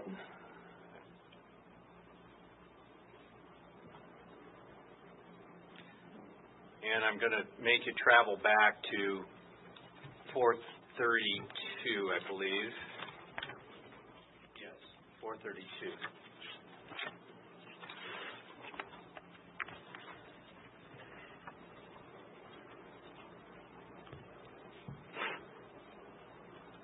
What's the date there? July 15th of 2018. And what's the search for? Zales.com. Did you ever search for Zales? No, I did not.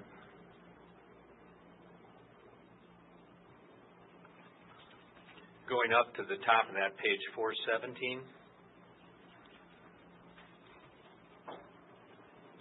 What's that search for? Kay's Jewelry. Was that a search by you? No, it was not. And I think I asked the deputy this morning, there was searches for hotels in the Newton area during the summer of 2018. Did you do those? No, I did not. Have you ever searched, to your memory, for hotels on your iPad? I've never searched for hotels.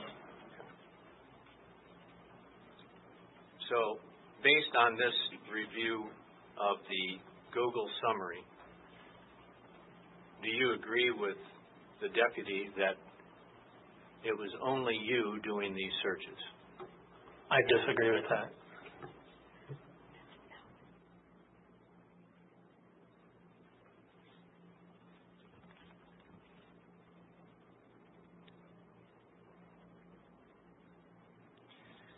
All right, Mr. Mullis, I'm going to move ahead now specifically to November 10th, 2018. And unfortunately, that was the day of Amy's death, correct? Yes. We heard from Tristan, 2 days ago, I believe. But I want to ask you, what do you recall from basically getting up in the morning? What were your steps starting out? We got up. I think we kind of hung around the house just for 10 or 15 minutes. I was very tired yet from, the harvest and things like that. But we hung around the house. Tristan and I got dressed. We took the truck and went over to what we call the east site, and we did chores over there. We checked both barns, went through them. When we were done with that, I briefly stopped and talked to Mike about my nephew did some ripping the night before, chisel plowing. Asked him, hey, do you think it'll work today? And he said no. So I said, hey, well, I guess we got pigs coming next week, so we'll probably just go home and do that. And so why was the ripping or chisel plowing not appropriate that day? The ground was too froze. My nephew commented that when he got done the night before, he said, it's not going to work. So you and Tristan went back to the home? Yes, we went back home, and we went in the house and ate some breakfast, and we were just talking to kids, and Amy was sitting there doing a puzzle, and she asked what was up, and I said, well, we're going to go out and start getting the buildings ready. Do you remember there being any discussion topic about holidays? Oh, yes. She had mentioned that Rainey and Peggy, on her side of the family, was having Thanksgiving. I can't remember exactly what day that was, but she said it was coming up in the coming week or two, and wanted to know how that would work with us and the pigs and all that. Did you as a family generally try to spend holidays with both sides of the family? Yes, we tried, yes. Okay. So when let me ask you this. This plan to go out and work in the hog barn to get things ready, was that something you just announced, or did you discuss it with Amy and Tristan, or tell us how that came about? Actually, it was we had just walked in, and I think Tristan or Taylor or Amy mentioned to Tristan, I got a little breakfast left over, and what are you guys up to? And then I don't remember if it was me or Tristan said we're gonna go out and work in hog barns, get them ready. Because you and Tristan had already had that topic when you decided not to do the ribbing. Yes, we went over that at Mike's. Okay. What was there any reaction from Amy when you announced that you were going to go out and start getting the barns ready? Yeah, she basically I think she just asked, hey, you need some help? Mind if I come out? Now, this was November 10th, and you mentioned that on November 6th she had had a medical procedure completed. Yes. And you heard Terry describe that medical procedure. Was that pretty accurate as you understood it? Yes, as to my knowledge, I didn't witness the surgery, but I would assume that was the procedure. And did you take Amy to that surgery that day? Yes, I did. And it was an outpatient surgery, I assume? I think that's what you call it, yeah. We went in, it was an emergency room, but that was a surgery or room off to the side. But she didn't stay overnight in a hospital? No, she did not stay overnight. Okay. From that day, from November 6th up to November 10th, was she as physically active as she normally would be? No, she spent almost 24/7 in the house. She was just resting, and that's basically all she was. She was cooped up in the house. So when she said, do you need some help or can I help, what was your reaction? I said, if you're okay with it, that's fine. So did you all go together out to the hog barn? No. Tristan and I went out first. We went out first, and then Amy came out. She wasn't dressed yet for chores. She was in her pajamas and we were dressed already, so we went out first, and then she came out a little bit later. Okay. Do you have an estimate as to what time you and Tristan would have went out to the hog barn? I think it was it was after 9, by 9:30, sometime around there.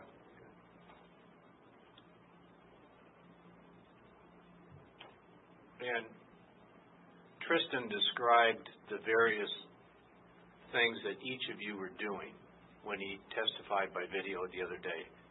Was he accurate? Yes, there was a few things we do in addition to what he was saying, but I was doing those jobs, so it makes sense. He was getting those heaters and getting them to the pins? Yes. Amy was cleaning light globes? Mm-hmm. Is that a yes? Yes. And you were getting these nipple feeders down? Yeah, I was getting the nipple bars down and zip tying them in place, but I was also hanging the brooder heaters at the same time. Okay. At some point, did you notice anything about Amy that concerned you? Yes. What? She got down a couple times, and she would brace herself against the feeder, and she was kind of just like readjusting herself. And I think Tristan asked at first, he goes, "You okay, Mom?" Because he was closer to her. And she goes, I just feel dizzy, lightheaded. And then we asked her if she was okay, and she goes, is there something we should be concerned about, She goes, no, I'm fine. Okay. So all of you continued with your work? Yes, we just kept doing the same thing. Was there any further concern about how Amy was doing? Yes, not every pen, but every so often she would get down and have to, it would take her longer to readjust, and she said she was just dizzy. She kept getting dizzy. So we just kept asking her if she was okay. You sure you want to go back in the house? And she goes, no, I'll keep going. It ain't that bad. So she indicated that she wanted to be helpful. Yes, she didn't want to go back in. She didn't want to feel worthless, I guess. And in good health, this would certainly be something that Amy would be engaged in fully. Yes, she would. It would be no problem. Okay. At some point, did she concede and agree to leave the hog barn? Yes, after multiple times of asking her if she was okay, we were concerned about her. Both Tristan and I were concerned about her, and we kind of go, hey, I think, you're going to get too hurt here. You're going to fall off. So why don't you just go in the house? And she agreed? Yes, reluctantly, yes. How did this thing with the pet carrier come about? The pet carrier she didn't want to go at first. She kept saying, I'm going to keep going. I'm all right. And then Tristan actually suggested, he goes, hey, Dad, we need to get that pet carrier out. And I go, yeah, Amy, why don't you go do that?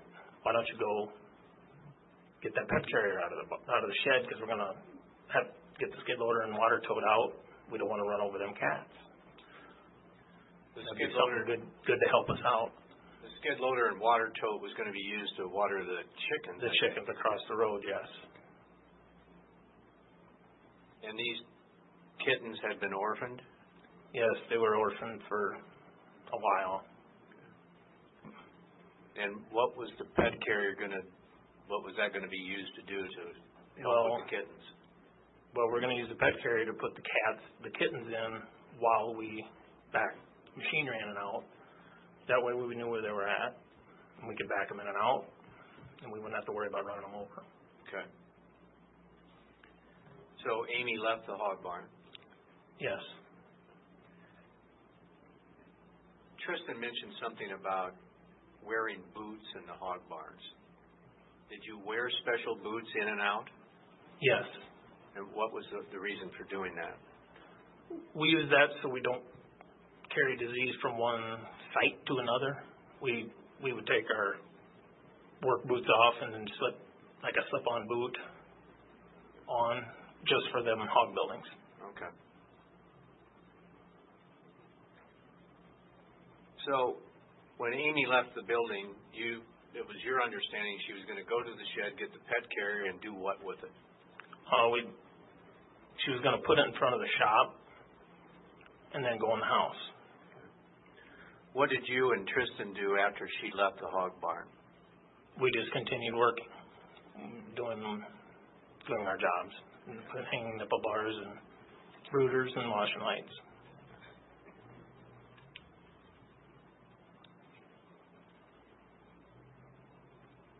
At any point, did you become aware that Tristan had stepped out of the main part of the hog barn at any time?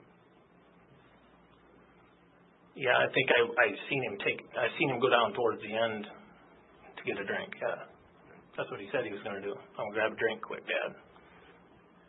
Was he gone very long? No. Did he do that more than once? As he stated he did it twice. I would guess that'd be accurate. Do you have an estimate of how many minutes or seconds he would have been out of the main part of the barn getting the drink before he returned? It's a matter of seconds. Okay. While he was doing that, did you ever leave the barn? No, I did not.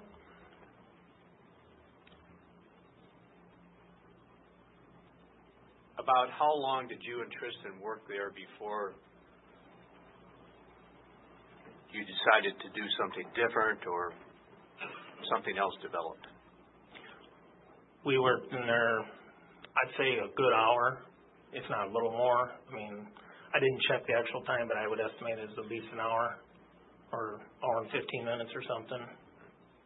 And then we were done with the barn. We had all the pens done. What was your plan once that work was completed? We were going to go in and grab some lunch, and then after that we're going to go do the other barn. So did you go straight to the house? No. Describe what happened next. We went in to clean up change our boots. And as we were doing that, me and Tristan were standing in front of the window at that time, and I go, well, that pet carrier over there. And he goes, yeah, I wonder what happened. I said, Tristan, and it was in a conversation. Well, what happened? Well, we didn't know. Well, maybe she couldn't get it out of there. I don't remember which one of us said those words, but we were having a conversation of, why isn't it over there? And then Tristan said, you want me to go check it out? And I said, yeah, why don't you go over there and check it out? She might not be able to get it out of there. Okay. So he went on his own? Yeah, and then he went over to see what happened. Okay. Well, he went over there to see whatever. What went on with the pet carrier? Yeah, if she couldn't get it out, he was going to grab it. What did you do after he left the building to go do that? I was just finishing washing my hands up. I had to slip my boots off, slip onto my other boots, and then I proceeded to go outside. What happened when you went outside? I had just stepped out for a second, and Tristan yelled. Did you go to him? I looked over and I was kind of like, what? And then he yelled really loud again, and then I ran over there. Where was Tristan in relation to the shed? Was he inside, outside? He was yelling out of the opening. He was just outside the opening yelling at me. And then as I was running over, he was just standing just inside the door. And did he say anything to you about what was upsetting him? I don't remember him saying anything. He was more or less, Mom.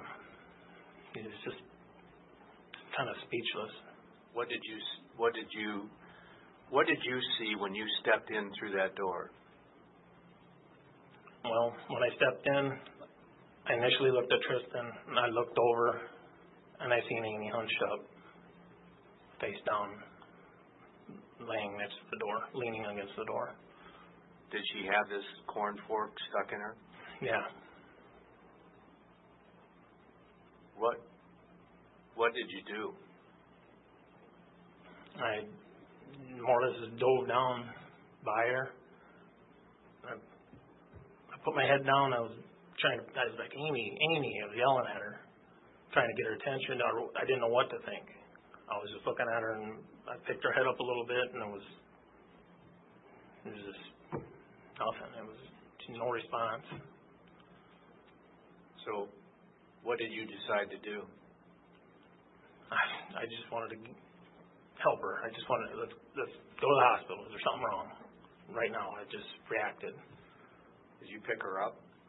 I started to pick her up. I went under her armpits, and I was trying to lift her up, and that fork handle was jabbing in the toe out the caging.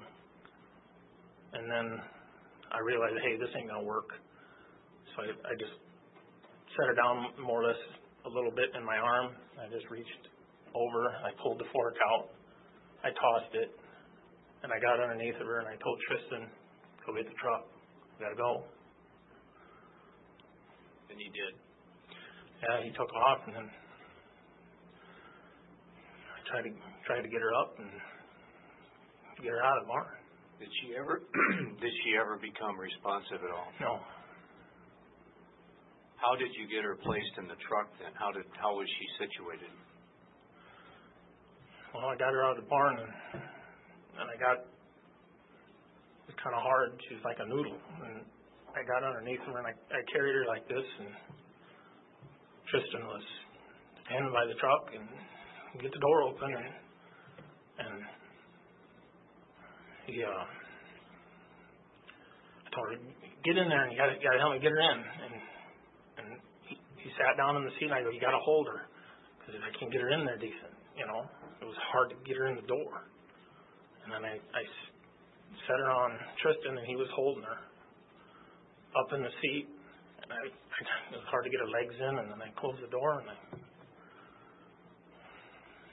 I ran around the truck and took off. At any any point did you think about just letting her there and calling 911? I did not. I didn't. I'm a doer, I guess. I want to help.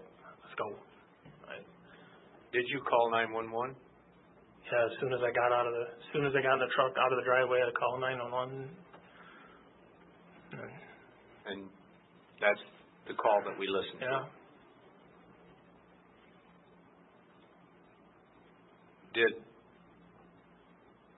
Did the deputies that described what they saw when they arrived, did they accurately describe what was happening there?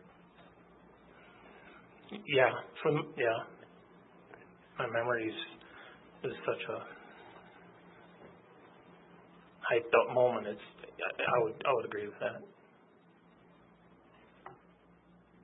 I believe one of the witnesses described you as being excited. Yeah, I was very excited. I think I had adrenaline pouring out my ears. I was in reaction mode. I wanted to get her to the hospital. Let's go.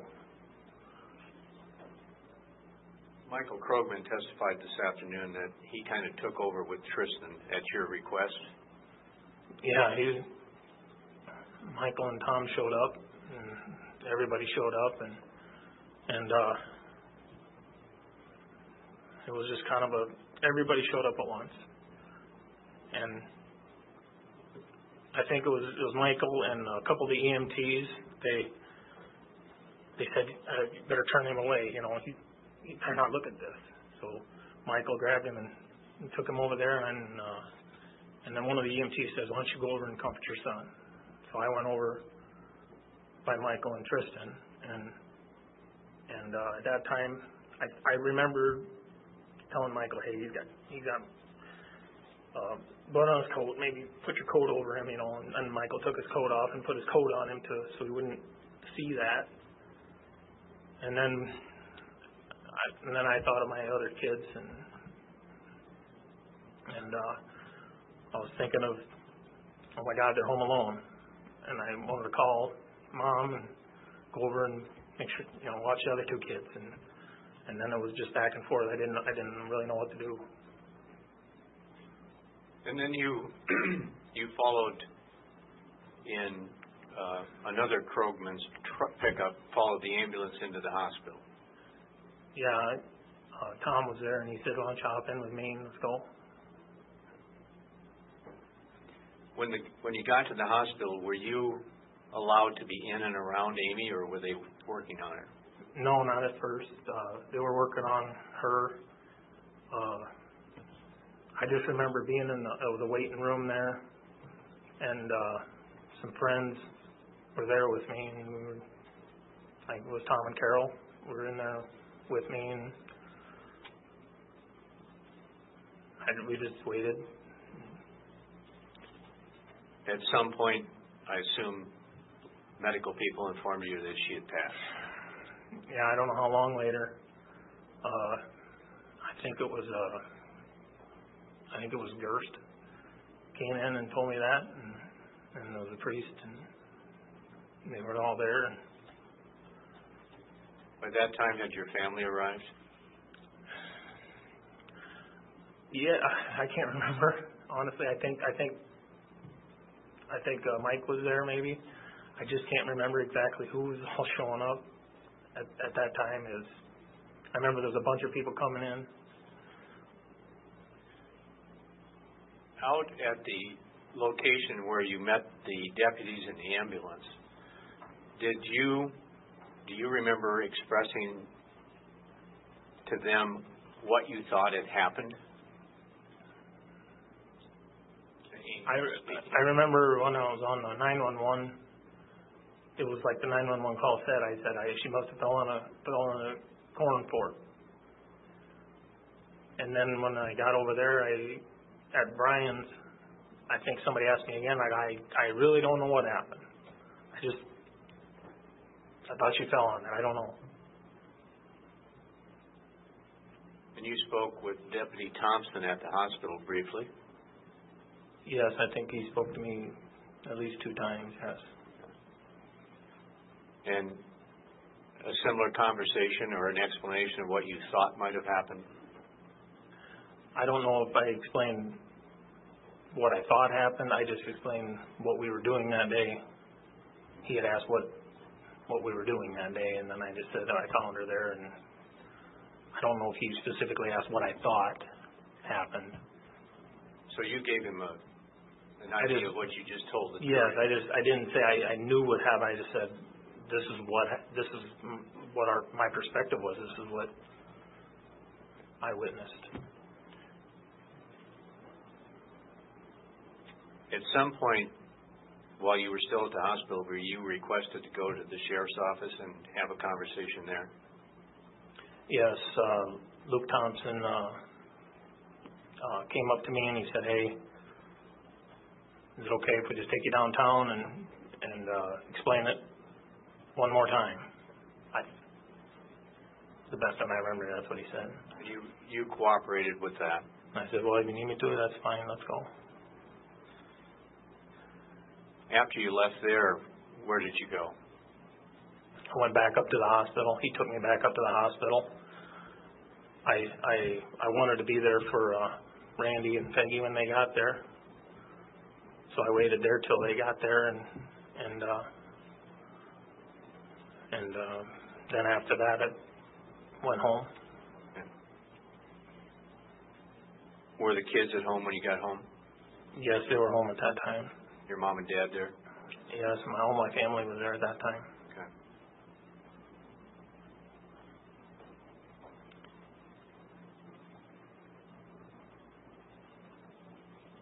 When would have been the next time you had any contact with law enforcement about this? It was a few days later. 3 days later, 4 days later, Sheriff Leclerc called me and said they're wanting to wrap this up. Want to wrap up this investigation. Could you come down and talk about it? He asked how the kids were, things like that. And then I said, well, if you need me to come down, I'll get cleaned up and come down. What had you been doing day to day in between Amy's death and that phone call? Making some plans,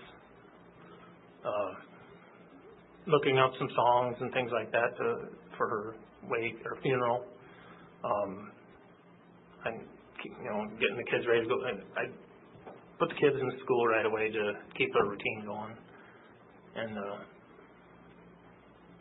just making plans. When you got to the sheriff's office, did you participate in the interview that we saw parts of today? Yes, I did. Had you had much sleep in that span of time? No, I haven't. No. Had you heard any rumors around town? Yes, they said the rumors were going crazy. Rumors that you might be in trouble? Judge, I'm going to object to any rumors. That is clearly hearsay, and there's no foundation to the context. It would be hearsay. I'll change it. Thank you, Honor. When you started into that interview, were you expecting to be accused of your wife's murder? No, not at all. Were you still apprehensive about being interviewed by the agent? Not at first, but then I was after a little bit. I mean, the length of time, I was like, what is going on? Okay.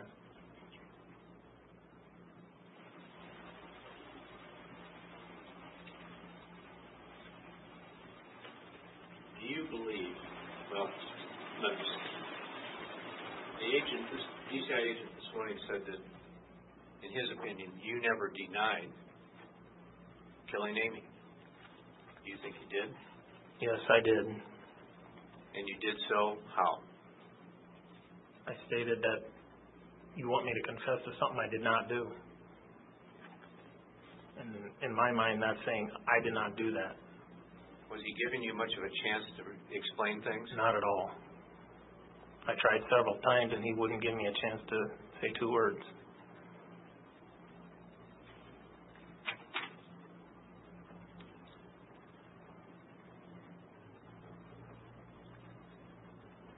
Just a few more questions, Todd. Deputy Hempstead said this morning that he went and checked the security cameras that were on your hog barn. You heard that? Yes, I did. Did you know that they were not operating? No, I did not know. We heard your brother Mike's testimony about what would disrupt those cameras. Yes, I did. Do you believe that that's, in your experience, did that type of thing happen? The cats knock the antennas down? Yes, because the colder it gets, cats go to heat. And there's a heater right below the window. Sun comes up in the morning. They sit in the window. Now, he said, and I don't have my notes in front of me right now, but that the one, well, maybe I do.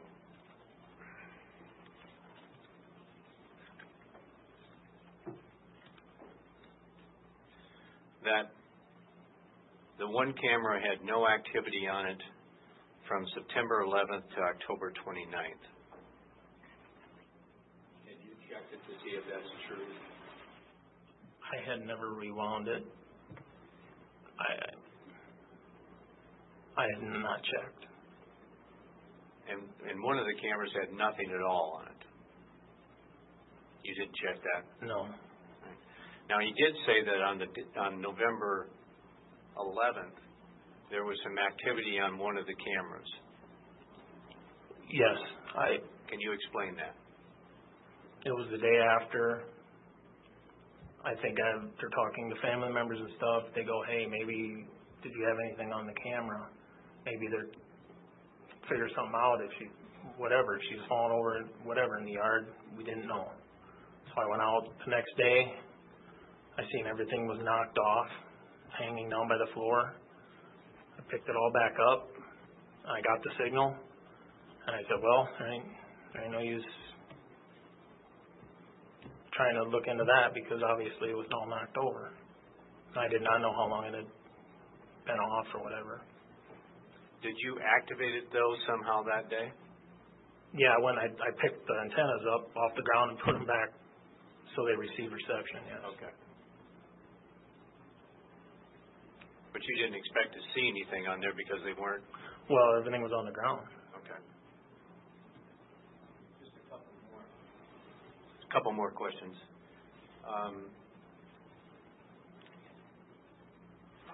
At the end of that short conversation that Deputy Thompson had with you at the hospital, I believe he asked you at the end if he could talk to Tristan. You remember that?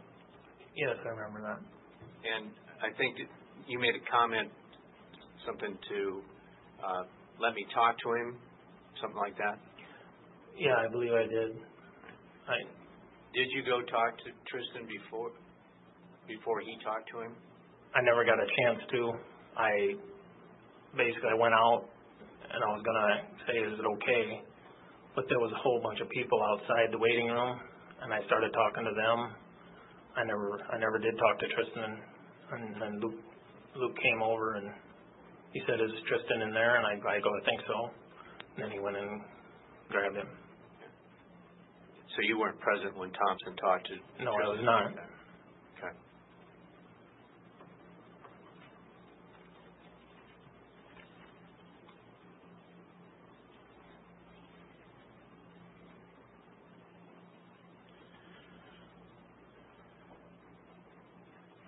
Todd, did you ambush your wife Amy in that shed that day and brutally beat her and chop her up with that corn fork? No, I did not. Do you know who did? I have no idea.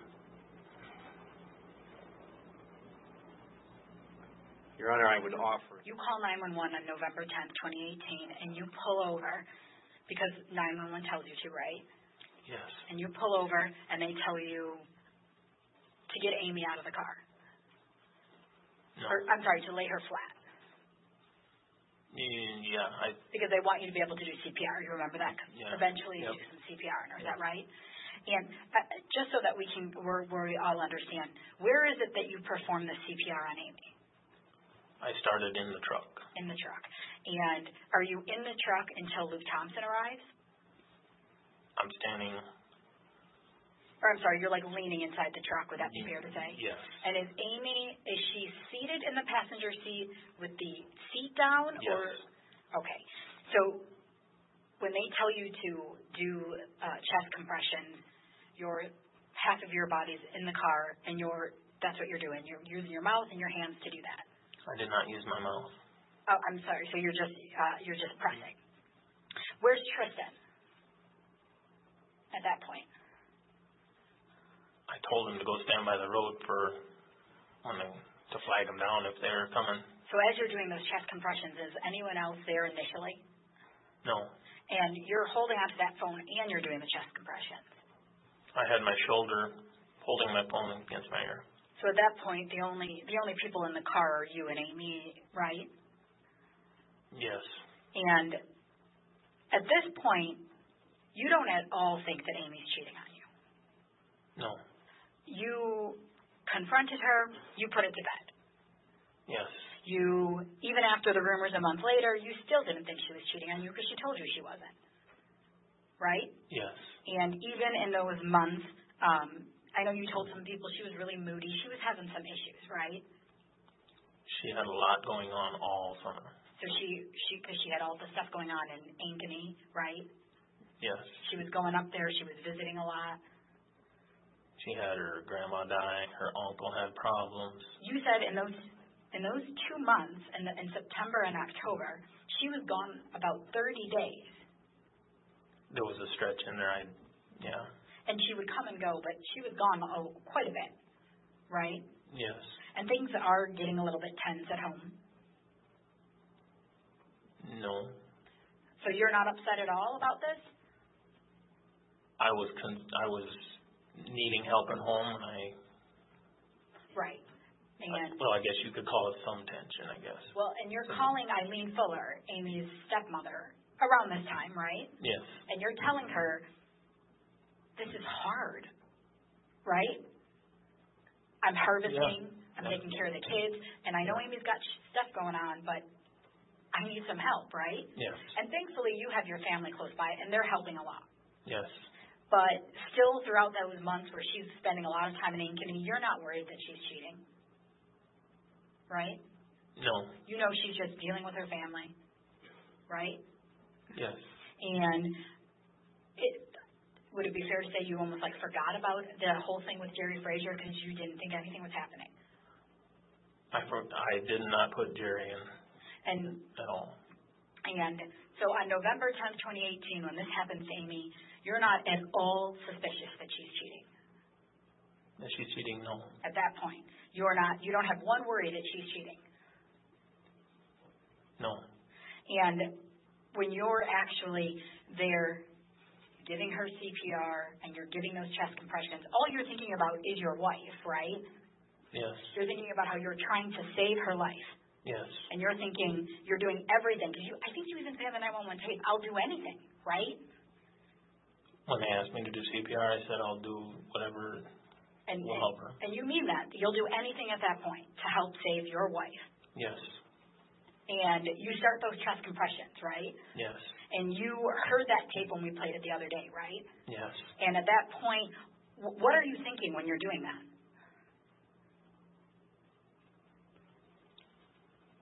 Trying to get her to come back. You're just trying to save her. Yes. Right? Todd, while you're doing those, I know it was kind of hard to hear on that tape, but you're doing those chest compressions. How long do you think you're doing them for? Not very long. A minute or two. And then I think it's Deputy Thompson shows up, and then yes. Does he take over or somebody else takes over? He started. Okay. Your Honor, at this time, can I publish a clip of the 911 tape? Yes, go ahead. And just for the record, Judge, this is State's Exhibit number 2. Now, Todd, here I'm going to play you the part where you're doing the chest compressions, and I'm just going to ask that you listen in between the chest compressions, okay?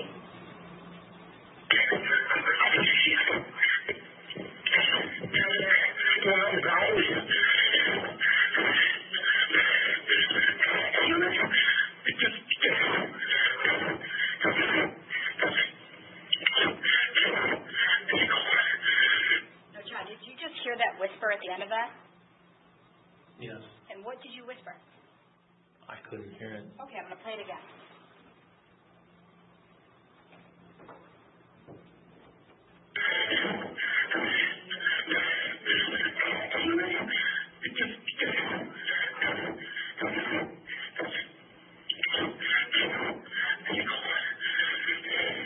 Todd, do you whisper cheating whore right there? No. So you don't remember what you whispered? No. Okay, I'm going to play another clip for you.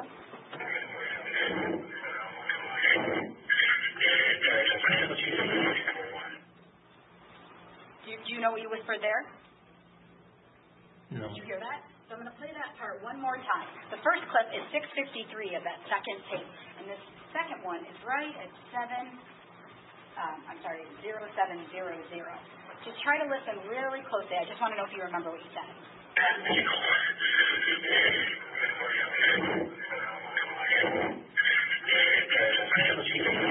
Right there, do you say "go to hell, cheating whore"?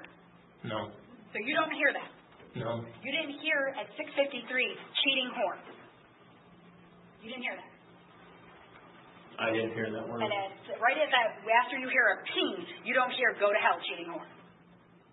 No.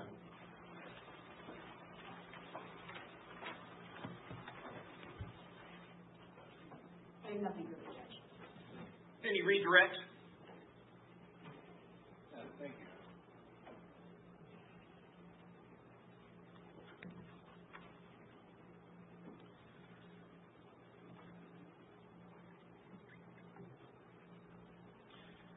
Todd, the state asked you if Amy wanted to quit the hospital after this first affair. Remember that question? Yes. Do you remember her announcing to her friends and coworkers that she was leaving the hospital? Yes. How did she do that? She did a Facebook announcement, and she even had a party at a bar. Okay.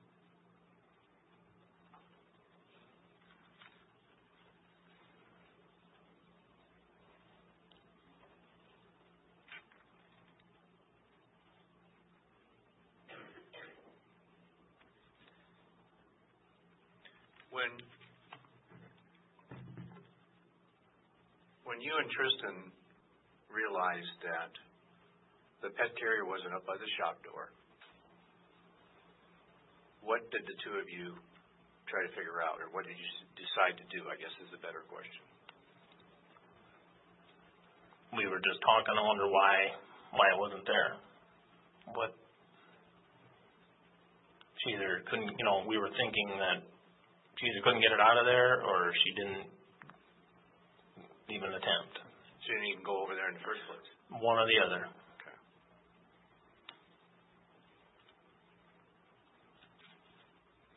And I'm just going to follow some questions along, so they may jump around. There was a series of questions about where Amy was located when you first saw her in the shed. And they also ask you about your knowledge of the advisability of not pulling something out of a person that's penetrated them. You remember those questions? Yes. Were you able to get Amy out the door with the fork stuck in her back? There's no way. So you didn't have a choice? No. You were also asked about when you last saw that fork, and you said something about the grass, on the grass, and that you moved it? Yes. In that shed, have you looked at all the photographs that the state took in there? Yes, I think so. Were there any children's toys in there? Yes. What were there? There was a multitude of stuffed animals and play items on the wagon. The kids obviously played out there then. Yes, they played a lot. And things might get moved out of the shed that shouldn't be? Yes.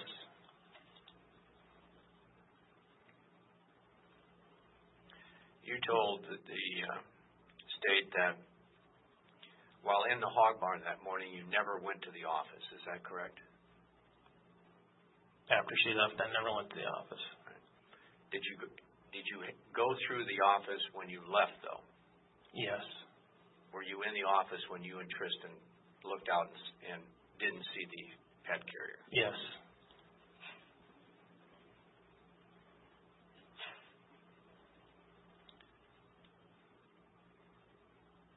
There also was some questions about the closest point between the hog barn and the red shed, and you tell us again what that would be. I estimated at 150 feet or so. And that'd be from what point on the hog barn? The very, very southwest tip of the barn by the door that you go in and out to the very northeast corner of the red shed. And when you say the door, that's the door going into the office of the hog barn? Yes.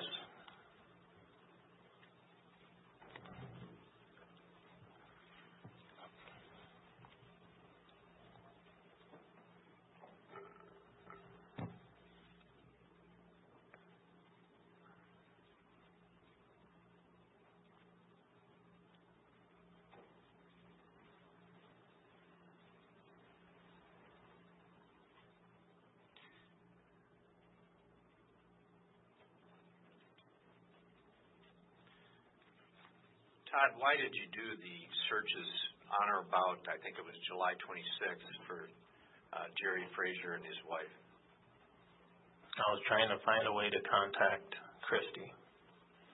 Christy being his wife. Christy was his wife. I was trying to find a way to contact her. So if the search related to Jerry, you had Jerry's contacts. I had Jerry's contact, but I had no way of getting her phone number. On some of those entries of those searches that the state asked you, a few of them about thrill of the kill, thrill of the hunt, hunt man, thirst for hunt, that kind of thing. You indicated you recognize those. Yes. And what did they relate to? There was a quote stated in a movie, and it was actually ended up being an Ernest Hemingway quote, and we were trying to remember what it was. Do you remember what the name of the movie was? I think it was Predators.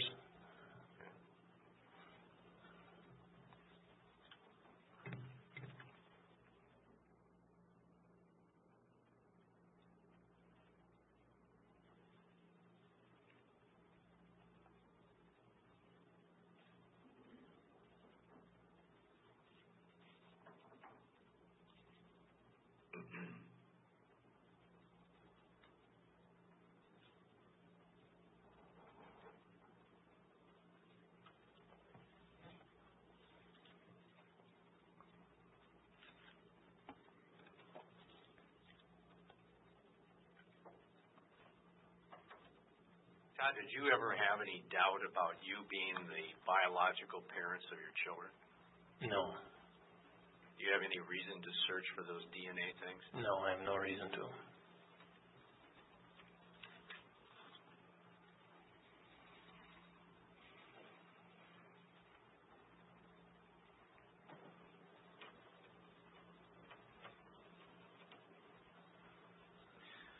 When the state asked you questions about you contacting Jerry and his wife in July of 2018, they said, I think the words they used was, did you confront them about the affair? Had you concluded that there was an affair? No, I did not. You had concerns about all those text messages. Yes. When you talked to Jerry, did he convince you that there was nothing going on? Yes. I mean, for the most part, yes. He was very convincing.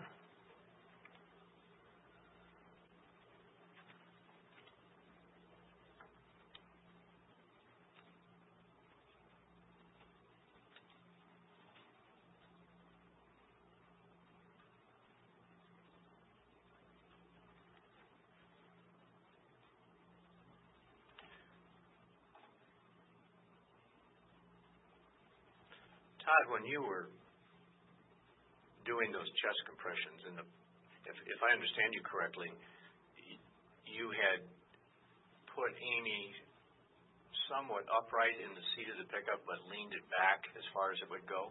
Yes. So she was in a kind of a reclining chair position. Yes. And you were holding the phone and doing the compressions at the same time. Yes. You knew you were on a recorded line with a 911 operator. Yes. Do you believe that you whispered, cheating whore or go to hell, cheating whore, while you were doing CPR? No. Were you frantic? I was very excited. Were you doing everything you could to keep her alive? Yes. No other questions?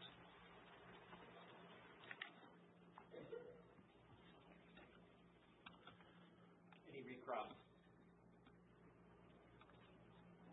Just briefly, Judge. That first search about the DNA is how to tell if a child is yours, right? If that's what it says. And Amy gave birth to your children, right? They came out of her body. Yes. And you also, your attorney just asked you about, you didn't really think they were having an affair in May. You were just wondering what's going on. I'm sorry, in July. You were just wondering if Jerry and Amy, if there's something, they're talking too much. They were talking too much, yes. So you didn't really think they were having an affair? No. But you did text Terry Stainer. Do you think Amy's acting like she was before? Right? If that's what I text, yeah. And, well, you saw those texts, right? I don't... Do you remember seeing them the other day? I couldn't see the screen. Okay. But when you sent that text, you were referring to... You took an oath yesterday. Do you understand that you're still under oath? Yes, I do. Okay, very good. Cross-examination. Excuse me. Todd, you bought your farm in 1999, correct? My first farm, yes. And that was before you met Amy? Yes, it was. And when you say your first farm, how many farms do you currently have? I own 3, and I own part of another one. And then your dad is a farmer? Yes, he is. And your dad's farm is right next to you? Is that correct? No. How far is your dad's farm from yours? My dad's farm is 2.5 to 3 miles. And your brother, Pat Mullis, is a farmer? Yes, he is. And where is his farm in relation to yours? Northeast. How far? 4 to 5 miles. And then Mike Mullis, your brother that we heard from yesterday, also has a farm? Yes, yes. And where is his farm in relation to yours? They're all within 3 miles. I think yesterday he said about 2 miles or so. It depends which farm you're talking about. And even though you have your farm and your dad and your brothers have their farm, you kind of all farm together. Yes. Would that be fair to say? Yes. And over the years, you've continued to purchase land? Yes. And you've worked on your business, obviously? Yes. And this is your livelihood? Yes. And it means a lot to you, correct? Yes. And you spend a lot of time farming? Yes. And you didn't initially have the hog barns, correct? I had older ones. And then you got new hog barns, would that be fair to say? Yes. And when was that? The first one was in 2012. And then when did you, so I know you have 2 hog barns currently, correct? Where I live, yes. And when did you get that second one? In 2014. And then the hog barn business, do you, Pat, Mike, and your dad, are you all part of that? The 2 where I live, yes. I own them. And does Mike also have a hog barn? Yes. And does your dad and Pat also have hog barns? Pat does not. And you've continued to purchase more land, like you said, correct? Yes. And you love being a farmer. Yes. And in fact, when you've talked about before about how your dad is so proud of you and your brothers for being farmers. I've heard him say he's proud of it, yeah. And Tristan was really getting into farming with you, correct? Yes. In the last couple of months before Amy's death. His whole life. And specifically, though, wasn't he taking more of an interest in the last couple of months? Helping out a little bit more? I would say in the last couple of years he's helped out more. And he would help out on the weekends? Yes. And after school? Yes. And the only people that worked on your farm were you, Tristan, and Amy, correct? No, the younger 2 helped too. Taylor and Wyatt. Yes. Taylor and Wyatt at times helped. Yes, they did. And I know that sometimes you would help your brothers or they would help you. Yes. But you didn't have any hired workers. No. And your farm is your legacy, correct? It's what you want to pass on to your children. If they want to farm. And, well, you talked to Agent Turbot and you talked about how Tristan told you he wants to be a farmer someday. Yes. And how you're so excited that he wants to be a farmer. Right? I told him if he wants to be a farmer, then I would help him farm. And you would pass on your farm to Tristan or any of your kids if they wanted to farm. Yes. And when you and Amy married, was it 2004? Yes. And Amy is part of your family trust, correct? Yes, she is. And your whole family is part of that. Is that correct? I'm sorry, your parents are part of that? No. Okay, so I'm sorry. So your trust, it's just you and Amy. Is that right? Yes. Now you have a Gleamer combine, correct? Yes. And you have tractors. Yes. And I know you told us yesterday you like to hunt. Yes. And you like to do all kinds of hunting and fishing. I think you indicated you like to go to the creek or crick. Is that right? Yes, with the kids, yes. And back when this happened in November 2018, you had a flip phone, correct? Yes. And you couldn't access the internet from your flip phone. No. And Amy had a smartphone. Yes. Where she could access the internet. Yes. And I believe Tristan also had a phone. Is that correct? Mm-hmm. Is that a yes? Yes. And Taylor and Wyatt, did they have phones at that time? Taylor had a phone. And were they track phones? I think Taylor's was. And Tristan's was also a type of track phone where you had to buy minutes or something? Yeah, I think you had to buy a card. Now, we talked a lot about the first affair that Amy had. You remember talking about that yesterday? Yes. And at the time that Amy had this affair, she was working at the hospital. Yes. And you indicated that after this affair, it was Amy's decision to stop working. Yes. She wanted to be a stay-at-home mom. Yes. And she just wanted to be there for the kids. She wanted to be there for the kids and us. And you. And all the kids were full-time in school at that time, correct? No. Who was not? Wyatt. How old is Wyatt now? He now is 9. Okay, so when he was 5, he wasn't in school? He's 3. And was he in preschool or any type of schooling? Not at that time. When did he start going to school? I think he went when he was 4. I think he went to pre. You talked yesterday. Amy loved to go shopping. She loved to go out. She loved to be social. Yes. She loved to go out to lunch. Yes. She loved to golf. Yes. And you encouraged all of these things, you said. Yes. You wanted her to get out there and do these things. If it made her happy, yes. And you indicated yesterday, it was Amy's decision to leave the hospital. Yes, she has to. And Amy met the person that she had the affair with at the hospital, correct? I don't know if they met at the hospital or not.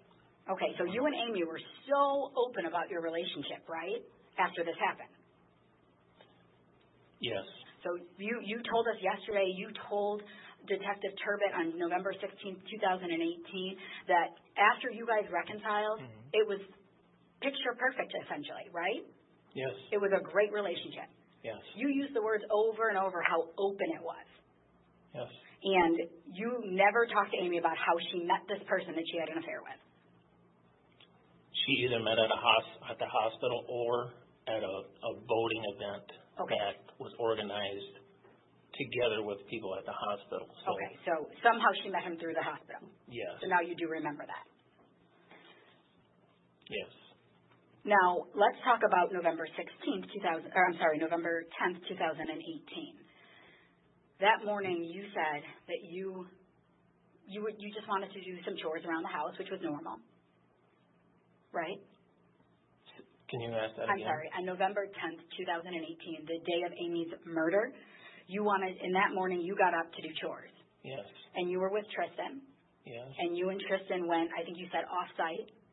Yes. And you came back. Mm-hmm. Yes. Is that a yes? And when you came back, Amy was doing a puzzle. Yes. Amy, at that point, seemed fine. Yes. And, in fact, Amy had plans later in the day to go shopping, correct? Yes, she did. She was going to go with Taylor and buy some snow boots. Yes.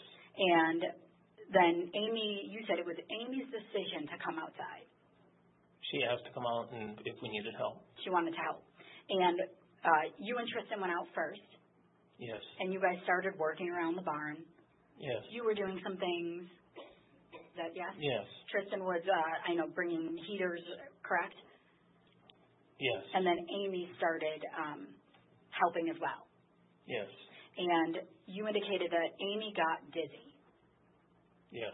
And Tristan saw it. Yes. And then you saw it too. Yes. And at that point, you were really worried about her. I was concerned at that time. Yes. Right. Obviously, this is your wife. You care about her. Yes. You didn't want anything to happen to her. No. And you knew that she had this procedure 4 days ago. Yes. And at that point, after the first time, you didn't tell her to go inside. I asked if she was okay. And she said yes. Yes. And she wanted to stay out there. Yes. So she again started working. Yes. And at that time, she gets dizzy again. Yes. And I'm sure at this point you're extremely concerned about her. Yes, I was concerned. I don't know if I was extremely concerned. I just asked if she was okay. Well, you were so concerned you told her to stop working. I asked if she needed to go to the house. And she said yes? She said no. So then that's when you said, you know what, I just want you to stop, but first, let's go get that pet carrier.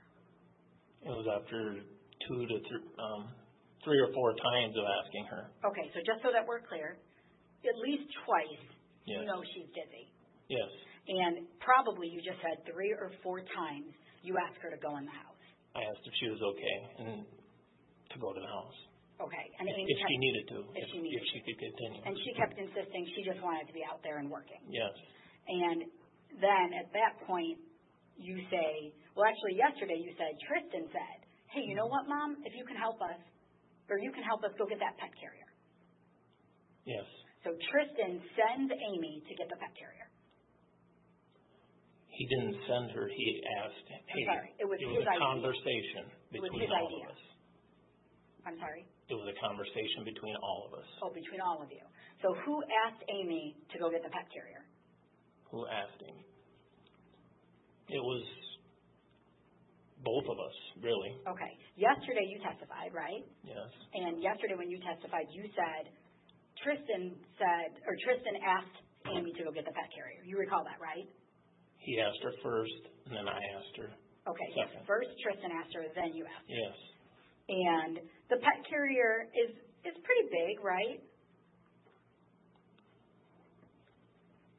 What's big, I guess. Well, okay, you heard Tristan's testimony, correct?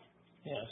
And Tristan said that he probably estimated it was 15 or 20 pounds. He said it was 15 pounds. Okay, would you agree with that?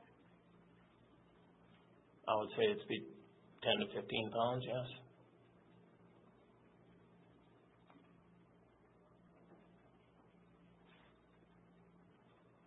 just one moment.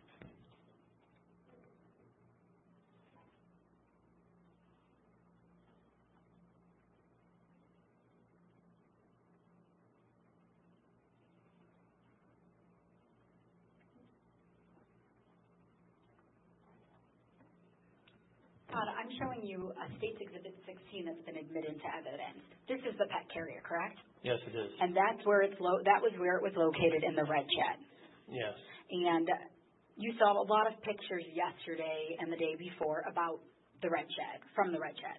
Yes. And those were true and accurate depictions of the way that the red shed appeared on the day of Amy's murder. Yes.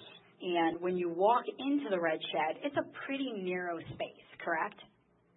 Yes. And correct me if I'm wrong, when you walk in, you turn to the left, you turn to the left, and that's where Amy's body was found.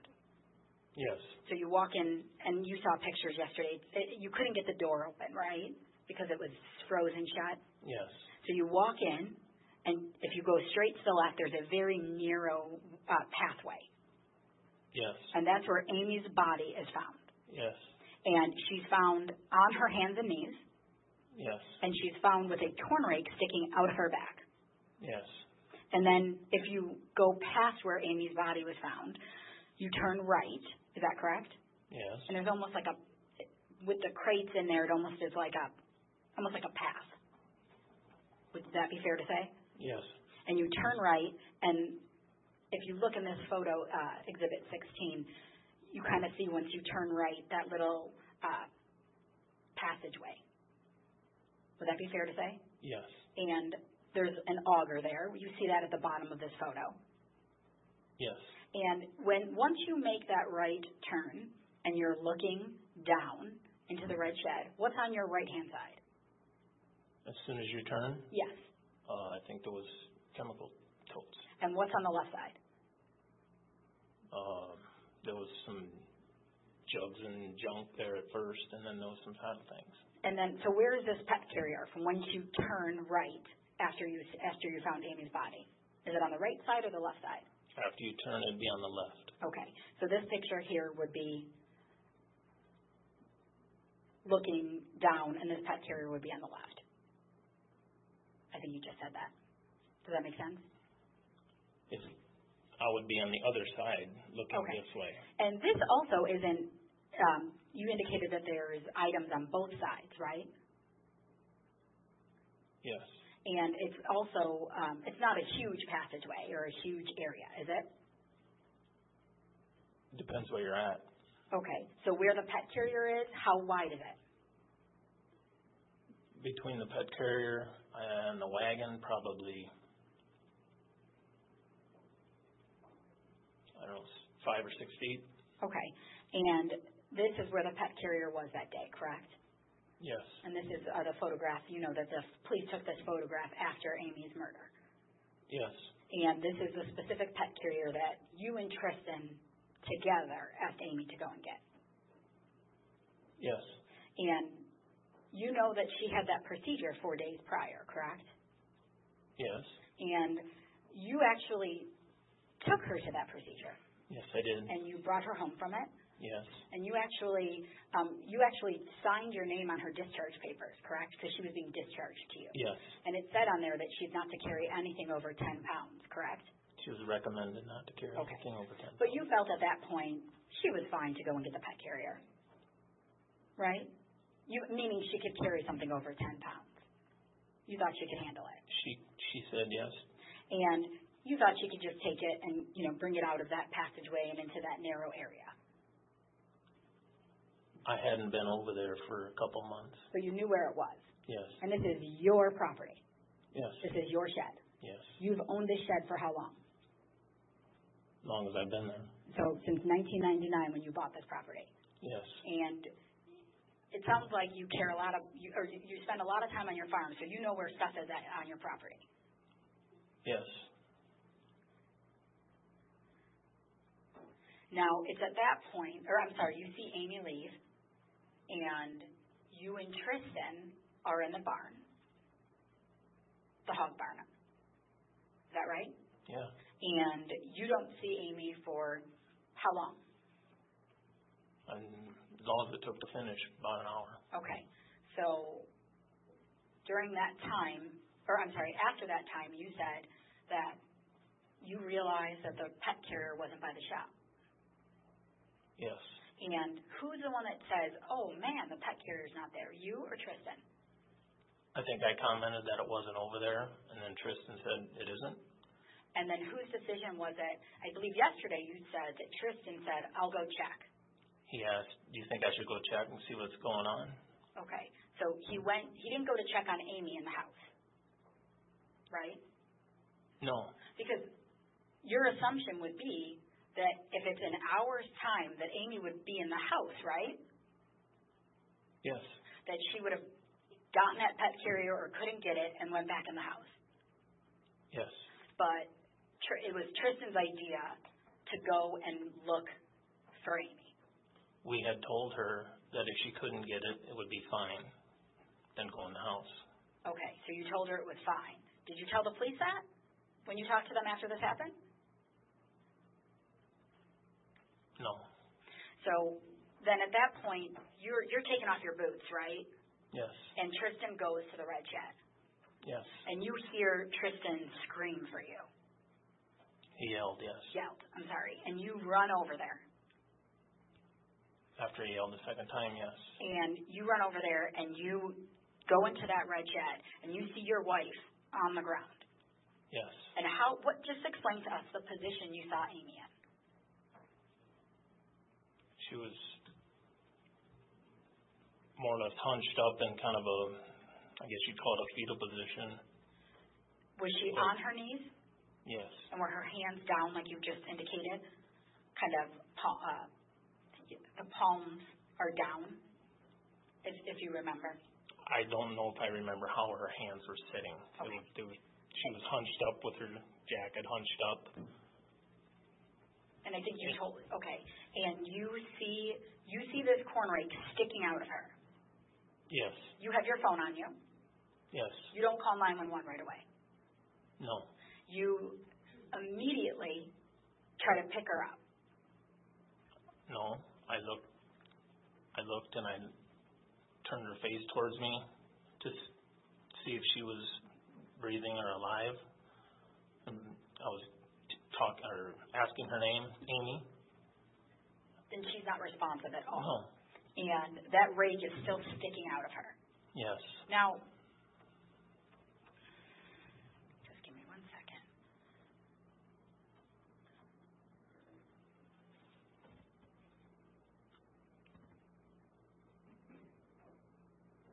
I'm showing you State's Exhibit 21. Is this the area that you actually saw Amy? Yes. So there's like a rag. It looks like a blue or gray rag on the bottom there. Do you see that? Yes. In relation to that rag, where do you see Amy's body? It was actually where the doors come together, where the white-looking rag was. Oh, I'm sorry. So past that blue rag, you see the white rag on the floor. Is that correct? Yeah. And then to the left of that, it does look there's like almost like an opening between the doors. Yes. And that's where you saw Amy's body. She was right on where the doors come together. Where's her head?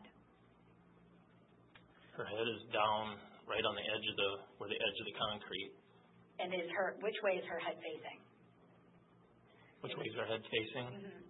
Yes. More or less straight down or slightly out. Is it facing towards where you enter the barn or away from where you enter the barn? Or the red shed, I apologize. Her head was towards the opening where you go in. And the rake is impaled in her back? Yes. And it's sticking out? Yes. And it has a handle, but it's a broken handle. Yes. So where's the handle of the rake? Or which direction is it going?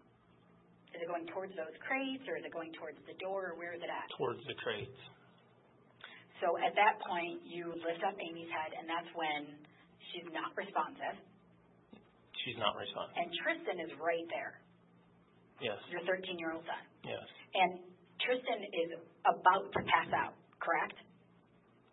Not at that time. I was aware. I didn't look at him. Okay. Well, when you're interviewed by John Turbot on November 16, 2018, you do tell him that at this point you look at Tristan and you think Tristan's about to pass out. I thought he was about to pass out after I was carrying her out. Okay, so it wasn't until that time you realized that. Yes. And so Tristan's standing right by you. He's behind me. Behind you. You then decide to lift Amy up. I pulled her away from the door. And so how did you pull her? Did you pull her towards you? No. She was leaning up against the door, right where the doors come together. I had my hand on her face and I reached over to her right side. I pulled her away from the door slightly to see if I could get her up. And you weren't able to get her up? The handle, when I pulled her over, contacted the chemical tote. So then at that point, you decide to take out the rake. Yes. And I think you indicated you had to kind of manipulate it, pull it out. Not really. Not really? No. So it was pretty easy, just popped right out. It seemed to pull right out. Even it's on a curve, right? You didn't have to do anything but just pull it right out. It pulled straight out. And then I think you just threw it, right? You just threw it. I had it in one hand. I had her in the other. So you're holding the corn rake. Then what do you do? I threw the corn rake, and then I got under her armpits to lift her up. You actually pick her up by her armpits. Mm-hmm. Is that a yes? Yes. And where does her body then make contact with your body? In my chest. So you're holding her. Where's her face? Right in this area, right in my chest. And is it almost like you're bear hugging her and holding her at the same time? Is that fair to say? In a way, yes. And at that point, you don't yell to Tristan to call 911. No. You don't call 911. I don't know if he had his phone. But you had your phone. Yes. And then, is that when you tell Tristan to go get the truck? Yes. And where's the truck located? I don't remember exactly where it was. I told him to go get it. Okay. And so while Tristan's doing that, what are you doing? I'm in the process of getting her out of the shed. You're getting her out of the shed. Does Tristan pull up the truck? Yes. And he pulls it right up to like the door of the red shed? No. Where does he pull it? He pulls it. There's a U-shaped driveway, and then there's a small driveway that was behind, that connects the red shed to the other driveway. It's hard to explain. So how far would you say from the red shed he pulls up? I say 30 feet, 40 feet. So you're carrying Amy for how long would you say? It took a lot of manipulation to get her out, and then I picked her up, and I was carrying her like this in both arms. So you're asking time? Do you know how long? A minute, 2 minutes? Maybe a minute. I'm estimating that. So then Tristan pulls up the truck, and he gets in the front passenger seat. He comes out. That's when he was shook up. Okay, that's when you think you thought maybe he might pass out. Yes, he just saw me carrying her, And I told him to open the door up. This is very traumatic for both of you. Yes. I mean, so he gets in the front seat. Yes. In the passenger seat. Yes. And it's at that point that you put your wife on top of your 13-year-old son. You lay her body on top of his. Yes. Okay. Nobody's in the back seat. I know it's a truck. Nobody's back there. There was nobody else. And Amy's bleeding, correct? I didn't see her bleeding. Okay. You pulled that corn rake out. Yes. And you said yesterday you're a doer, right? You're a doer. That's why you didn't call 911. That's why you pulled that rake out. Yes. That's what, and you, being a farmer, I'm sure that there's always things that happen, right? You are always having to, you're handy, you're always trying to, I'm sure the kids are getting injured on the farm doing stuff, right? You're a good dad. You have to make sure that you're there for them and helping them.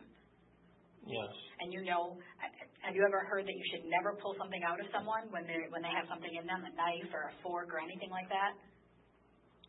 I never heard that. You've never heard that? No. You've never seen that? I know you said yesterday that you love to watch all these shows and you guys like to watch all these things about ancient tribes and all that stuff. You've never, in anything that you've ever watched, ever heard that if somebody's impaled with something, you shouldn't pull it out of them?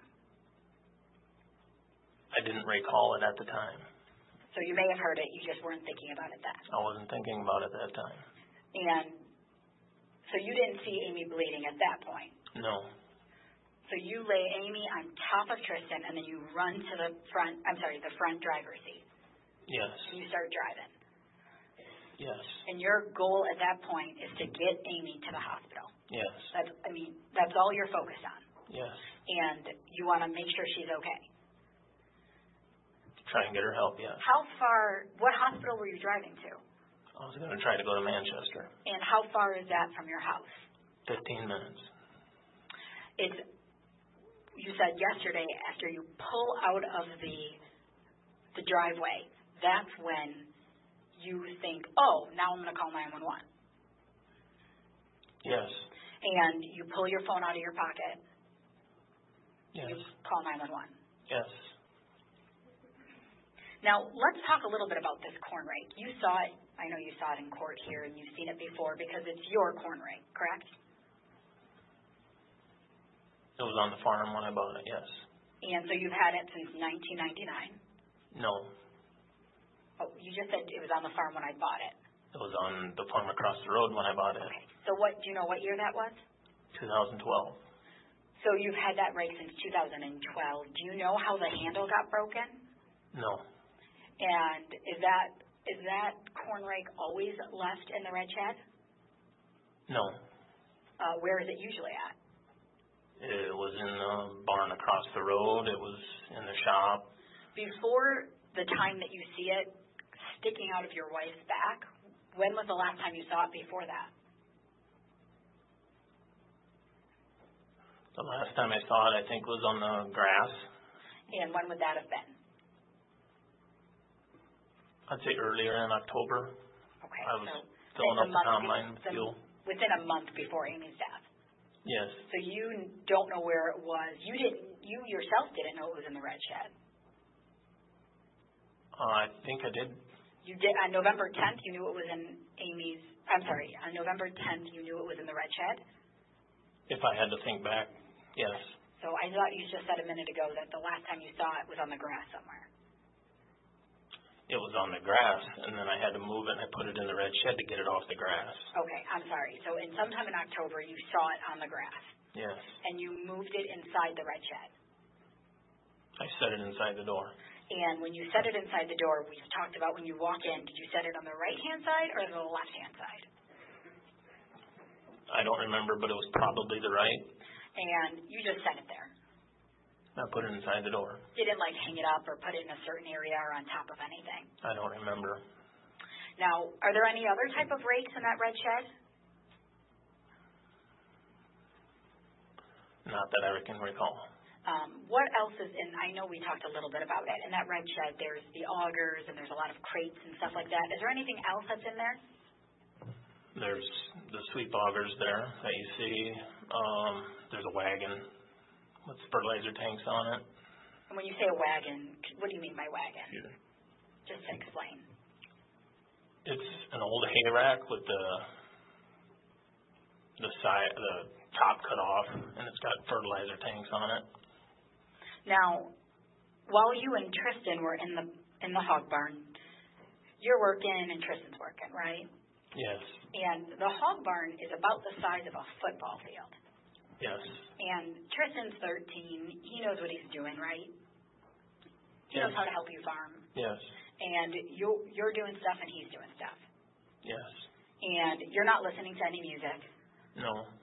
And it's just a November morning when you guys are working in there just like any other day. Yes. You don't hear anybody outside after Amy leaves the hog barn. I did not hear anybody outside. You didn't hear any trucks pull up?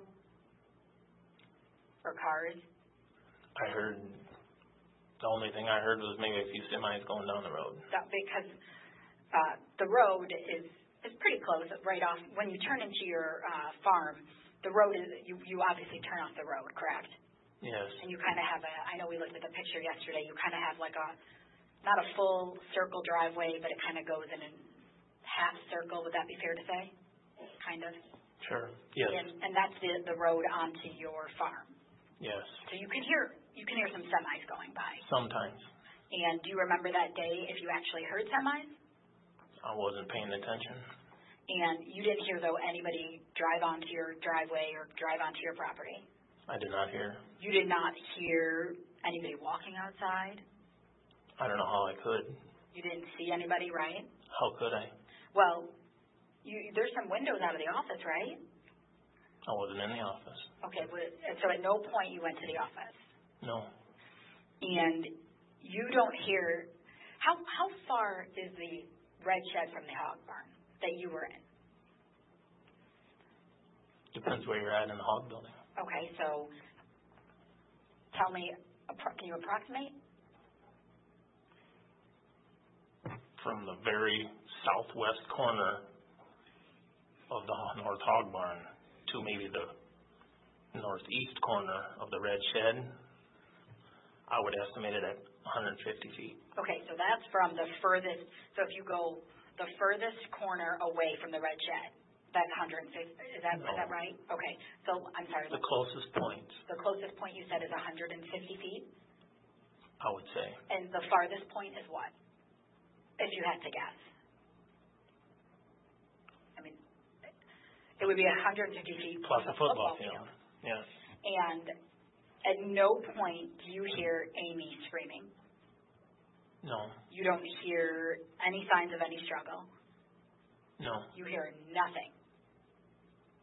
No. Just you and Tristan working? What we're doing, yes.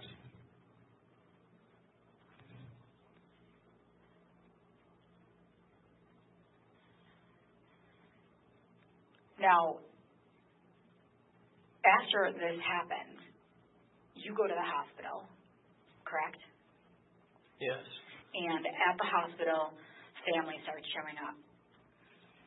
Yes. Your parents show up. Those family and friends show up, yes. Okay, so your parents, your sister Lynn shows up, correct? Yes. Bob and Eileen, Amy's dad and stepmom show up. Yes. Eventually, Peg and Randy show up. They're coming from a little bit further. Yes. And then there's also, I think there's some more family, too, showing up. Yeah, Jeff showed up. And there's friends, like you said, some friends are showing up. Yes. Amy works at the hospital. Some people are stopping by that she used to work with. Yes. And everyone keeps asking you what happened. Not everyone. Well, you remember talking to Bob and Eileen about what happened, right? He asked what happened. Yes. And you told him, I don't know, she fell on a corn rake. I said, I really don't know, Bob, what happened. Okay. You never said she fell on a corn rake? I don't recall the conversation. You said it in the 911 call that we listened to, right? Yes, I did. You said she fell on a corn rake, right? Yes. You also said, I sent my son to go find her, right? Yes. Now, that same day, you're at the hospital, and Deputy Thompson asks to talk to you for a little bit. Yes. Remember that? And there's a video of that, right? I've never seen it. You've never seen it.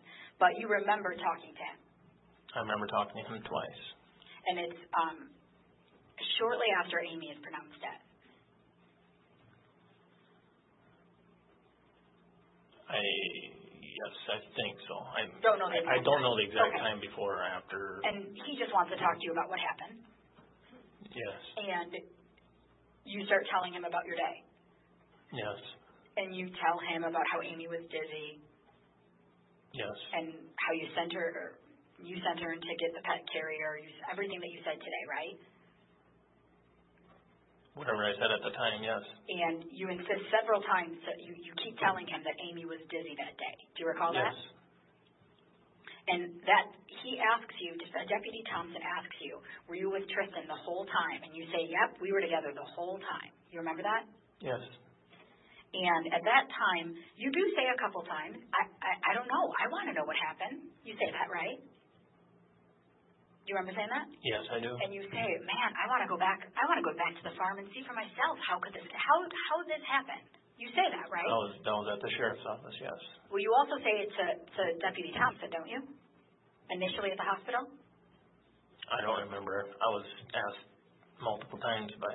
And at that time, you don't say anything about, wait, I have cameras. Let's go see if we can catch something on camera. You don't say that to Deputy Thompson, do you? No. Because at that point, you don't know that they're not working, right? No, I did not. Because according to you, those cats probably just did it. That's what you think. Afterwards, yeah. So then, a little bit later, you talk to Sheriff LeClaire. You recall that the same day? Yes. And with Sheriff LeClaire, Luke Thompson is also there from the deputy, or Deputy Luke Thompson is also there. Yes. And when you're talking to them, again, you keep talking about how Amy was dizzy that day. Because you're telling what happened. Yes. And you're asked if anybody else was on the farm or if you heard anybody, and you said no because you didn't, right? Yes. And you again say that you were with Tristan the whole time. Yes. And this, if you remember, I know it was a really difficult day for you, but do you remember how much time from the interview with Deputy Thompson to the interview with LeClaire and Thompson?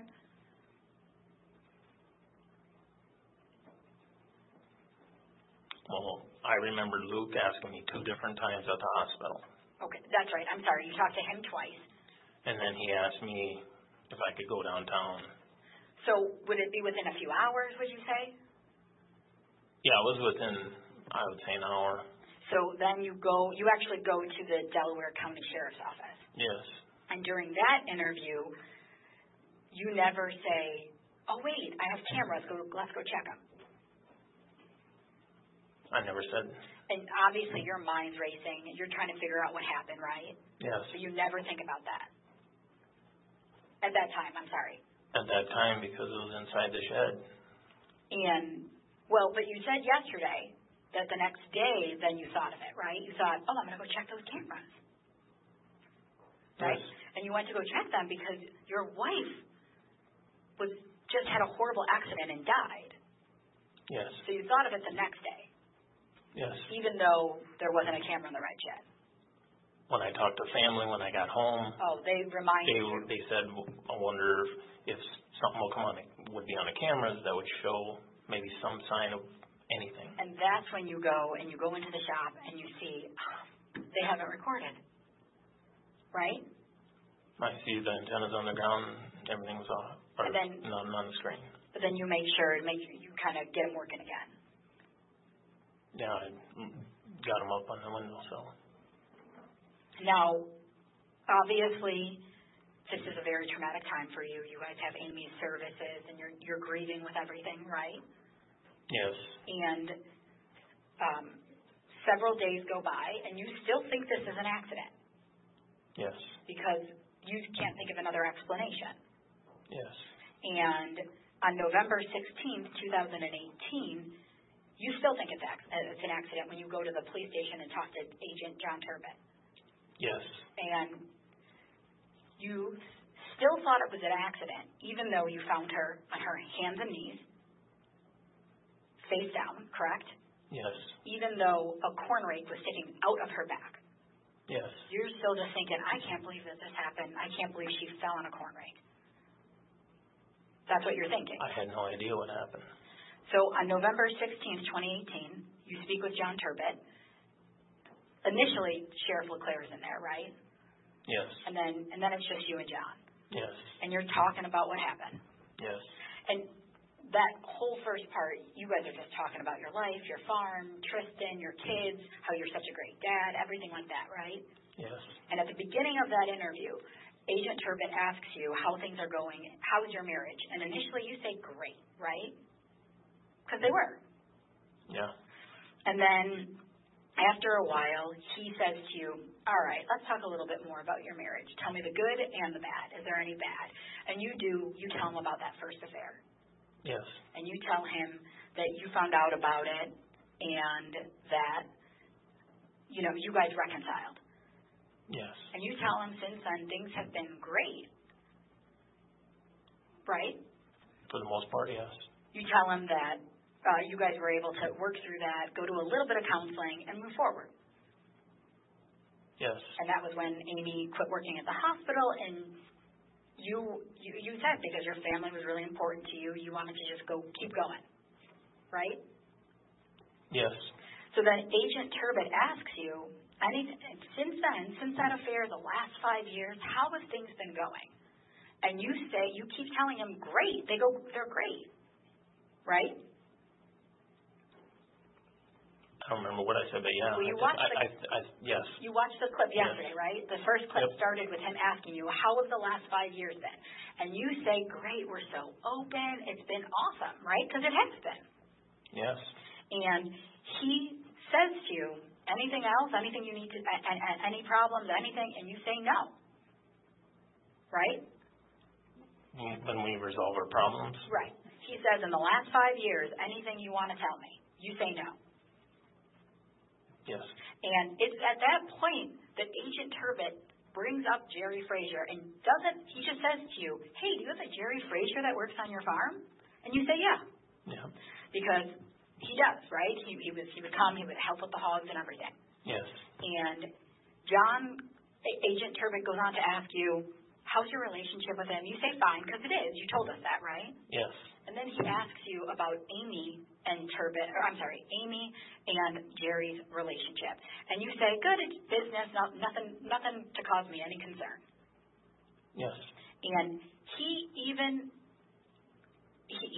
asks you at the end of that conversation, before he walks out of the room, anything else I need to know about Jerry Frazier? And you say no, right? Yes. Which was not the truth, right? Because you didn't tell him at that point about the fact that you confronted Amy and Jerry about the affair. You didn't bring it. I didn't bring it up that You didn't bring it up then. He leaves the room, right? Agent Turbot, sorry. And about 3 minutes later, he comes in, gives you some water. Yes. It's at that point that you do, as soon as he walks in, you say, you know what, I want to tell you something. There was something with Jerry and Amy, right? Yes. And that's when then you tell him that, you know, initially you say that, you know, I was a little bit uncomfortable, but it wasn't a big deal.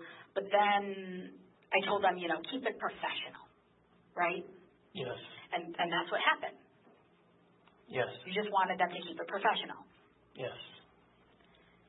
Now, you and John then go on to talk about this, and you say you put that past you, right?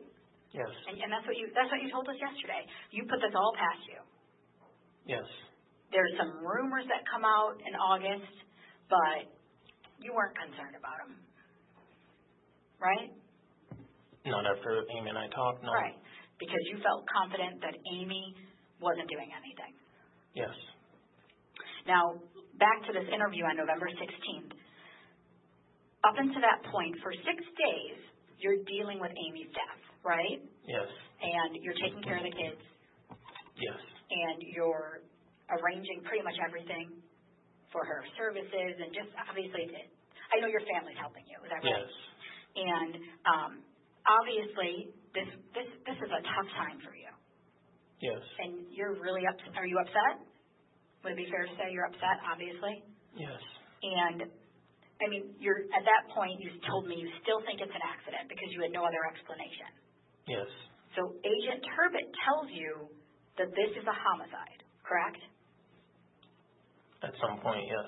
You never even thought about it being a homicide at that point. I got to remember how he said it, but. Well, at some point he tells you, we think you're responsible for Amy's murder. At some point he says, you killed Amy. Yes. And he does tell you that at some point the medical examiners have ruled it a homicide. Right? Yes, at some point. And that was not out in the news yet. That report was not released yet. So that's the first time you're hearing it. Yes. And you didn't really respond. Would you agree with that? I didn't know what to think. Right. But Agent Turbot just told you that somebody came onto your property and killed your wife, and you didn't respond. I was dumbfounded. Right. You couldn't even believe it, right? Yes. Because at this point, for 6 days, you're thinking it's an accident, and now somebody tells you that somebody came on and killed Amy when you were yards away, right? Yes. Your wife, Amy was your wife, right? Yes.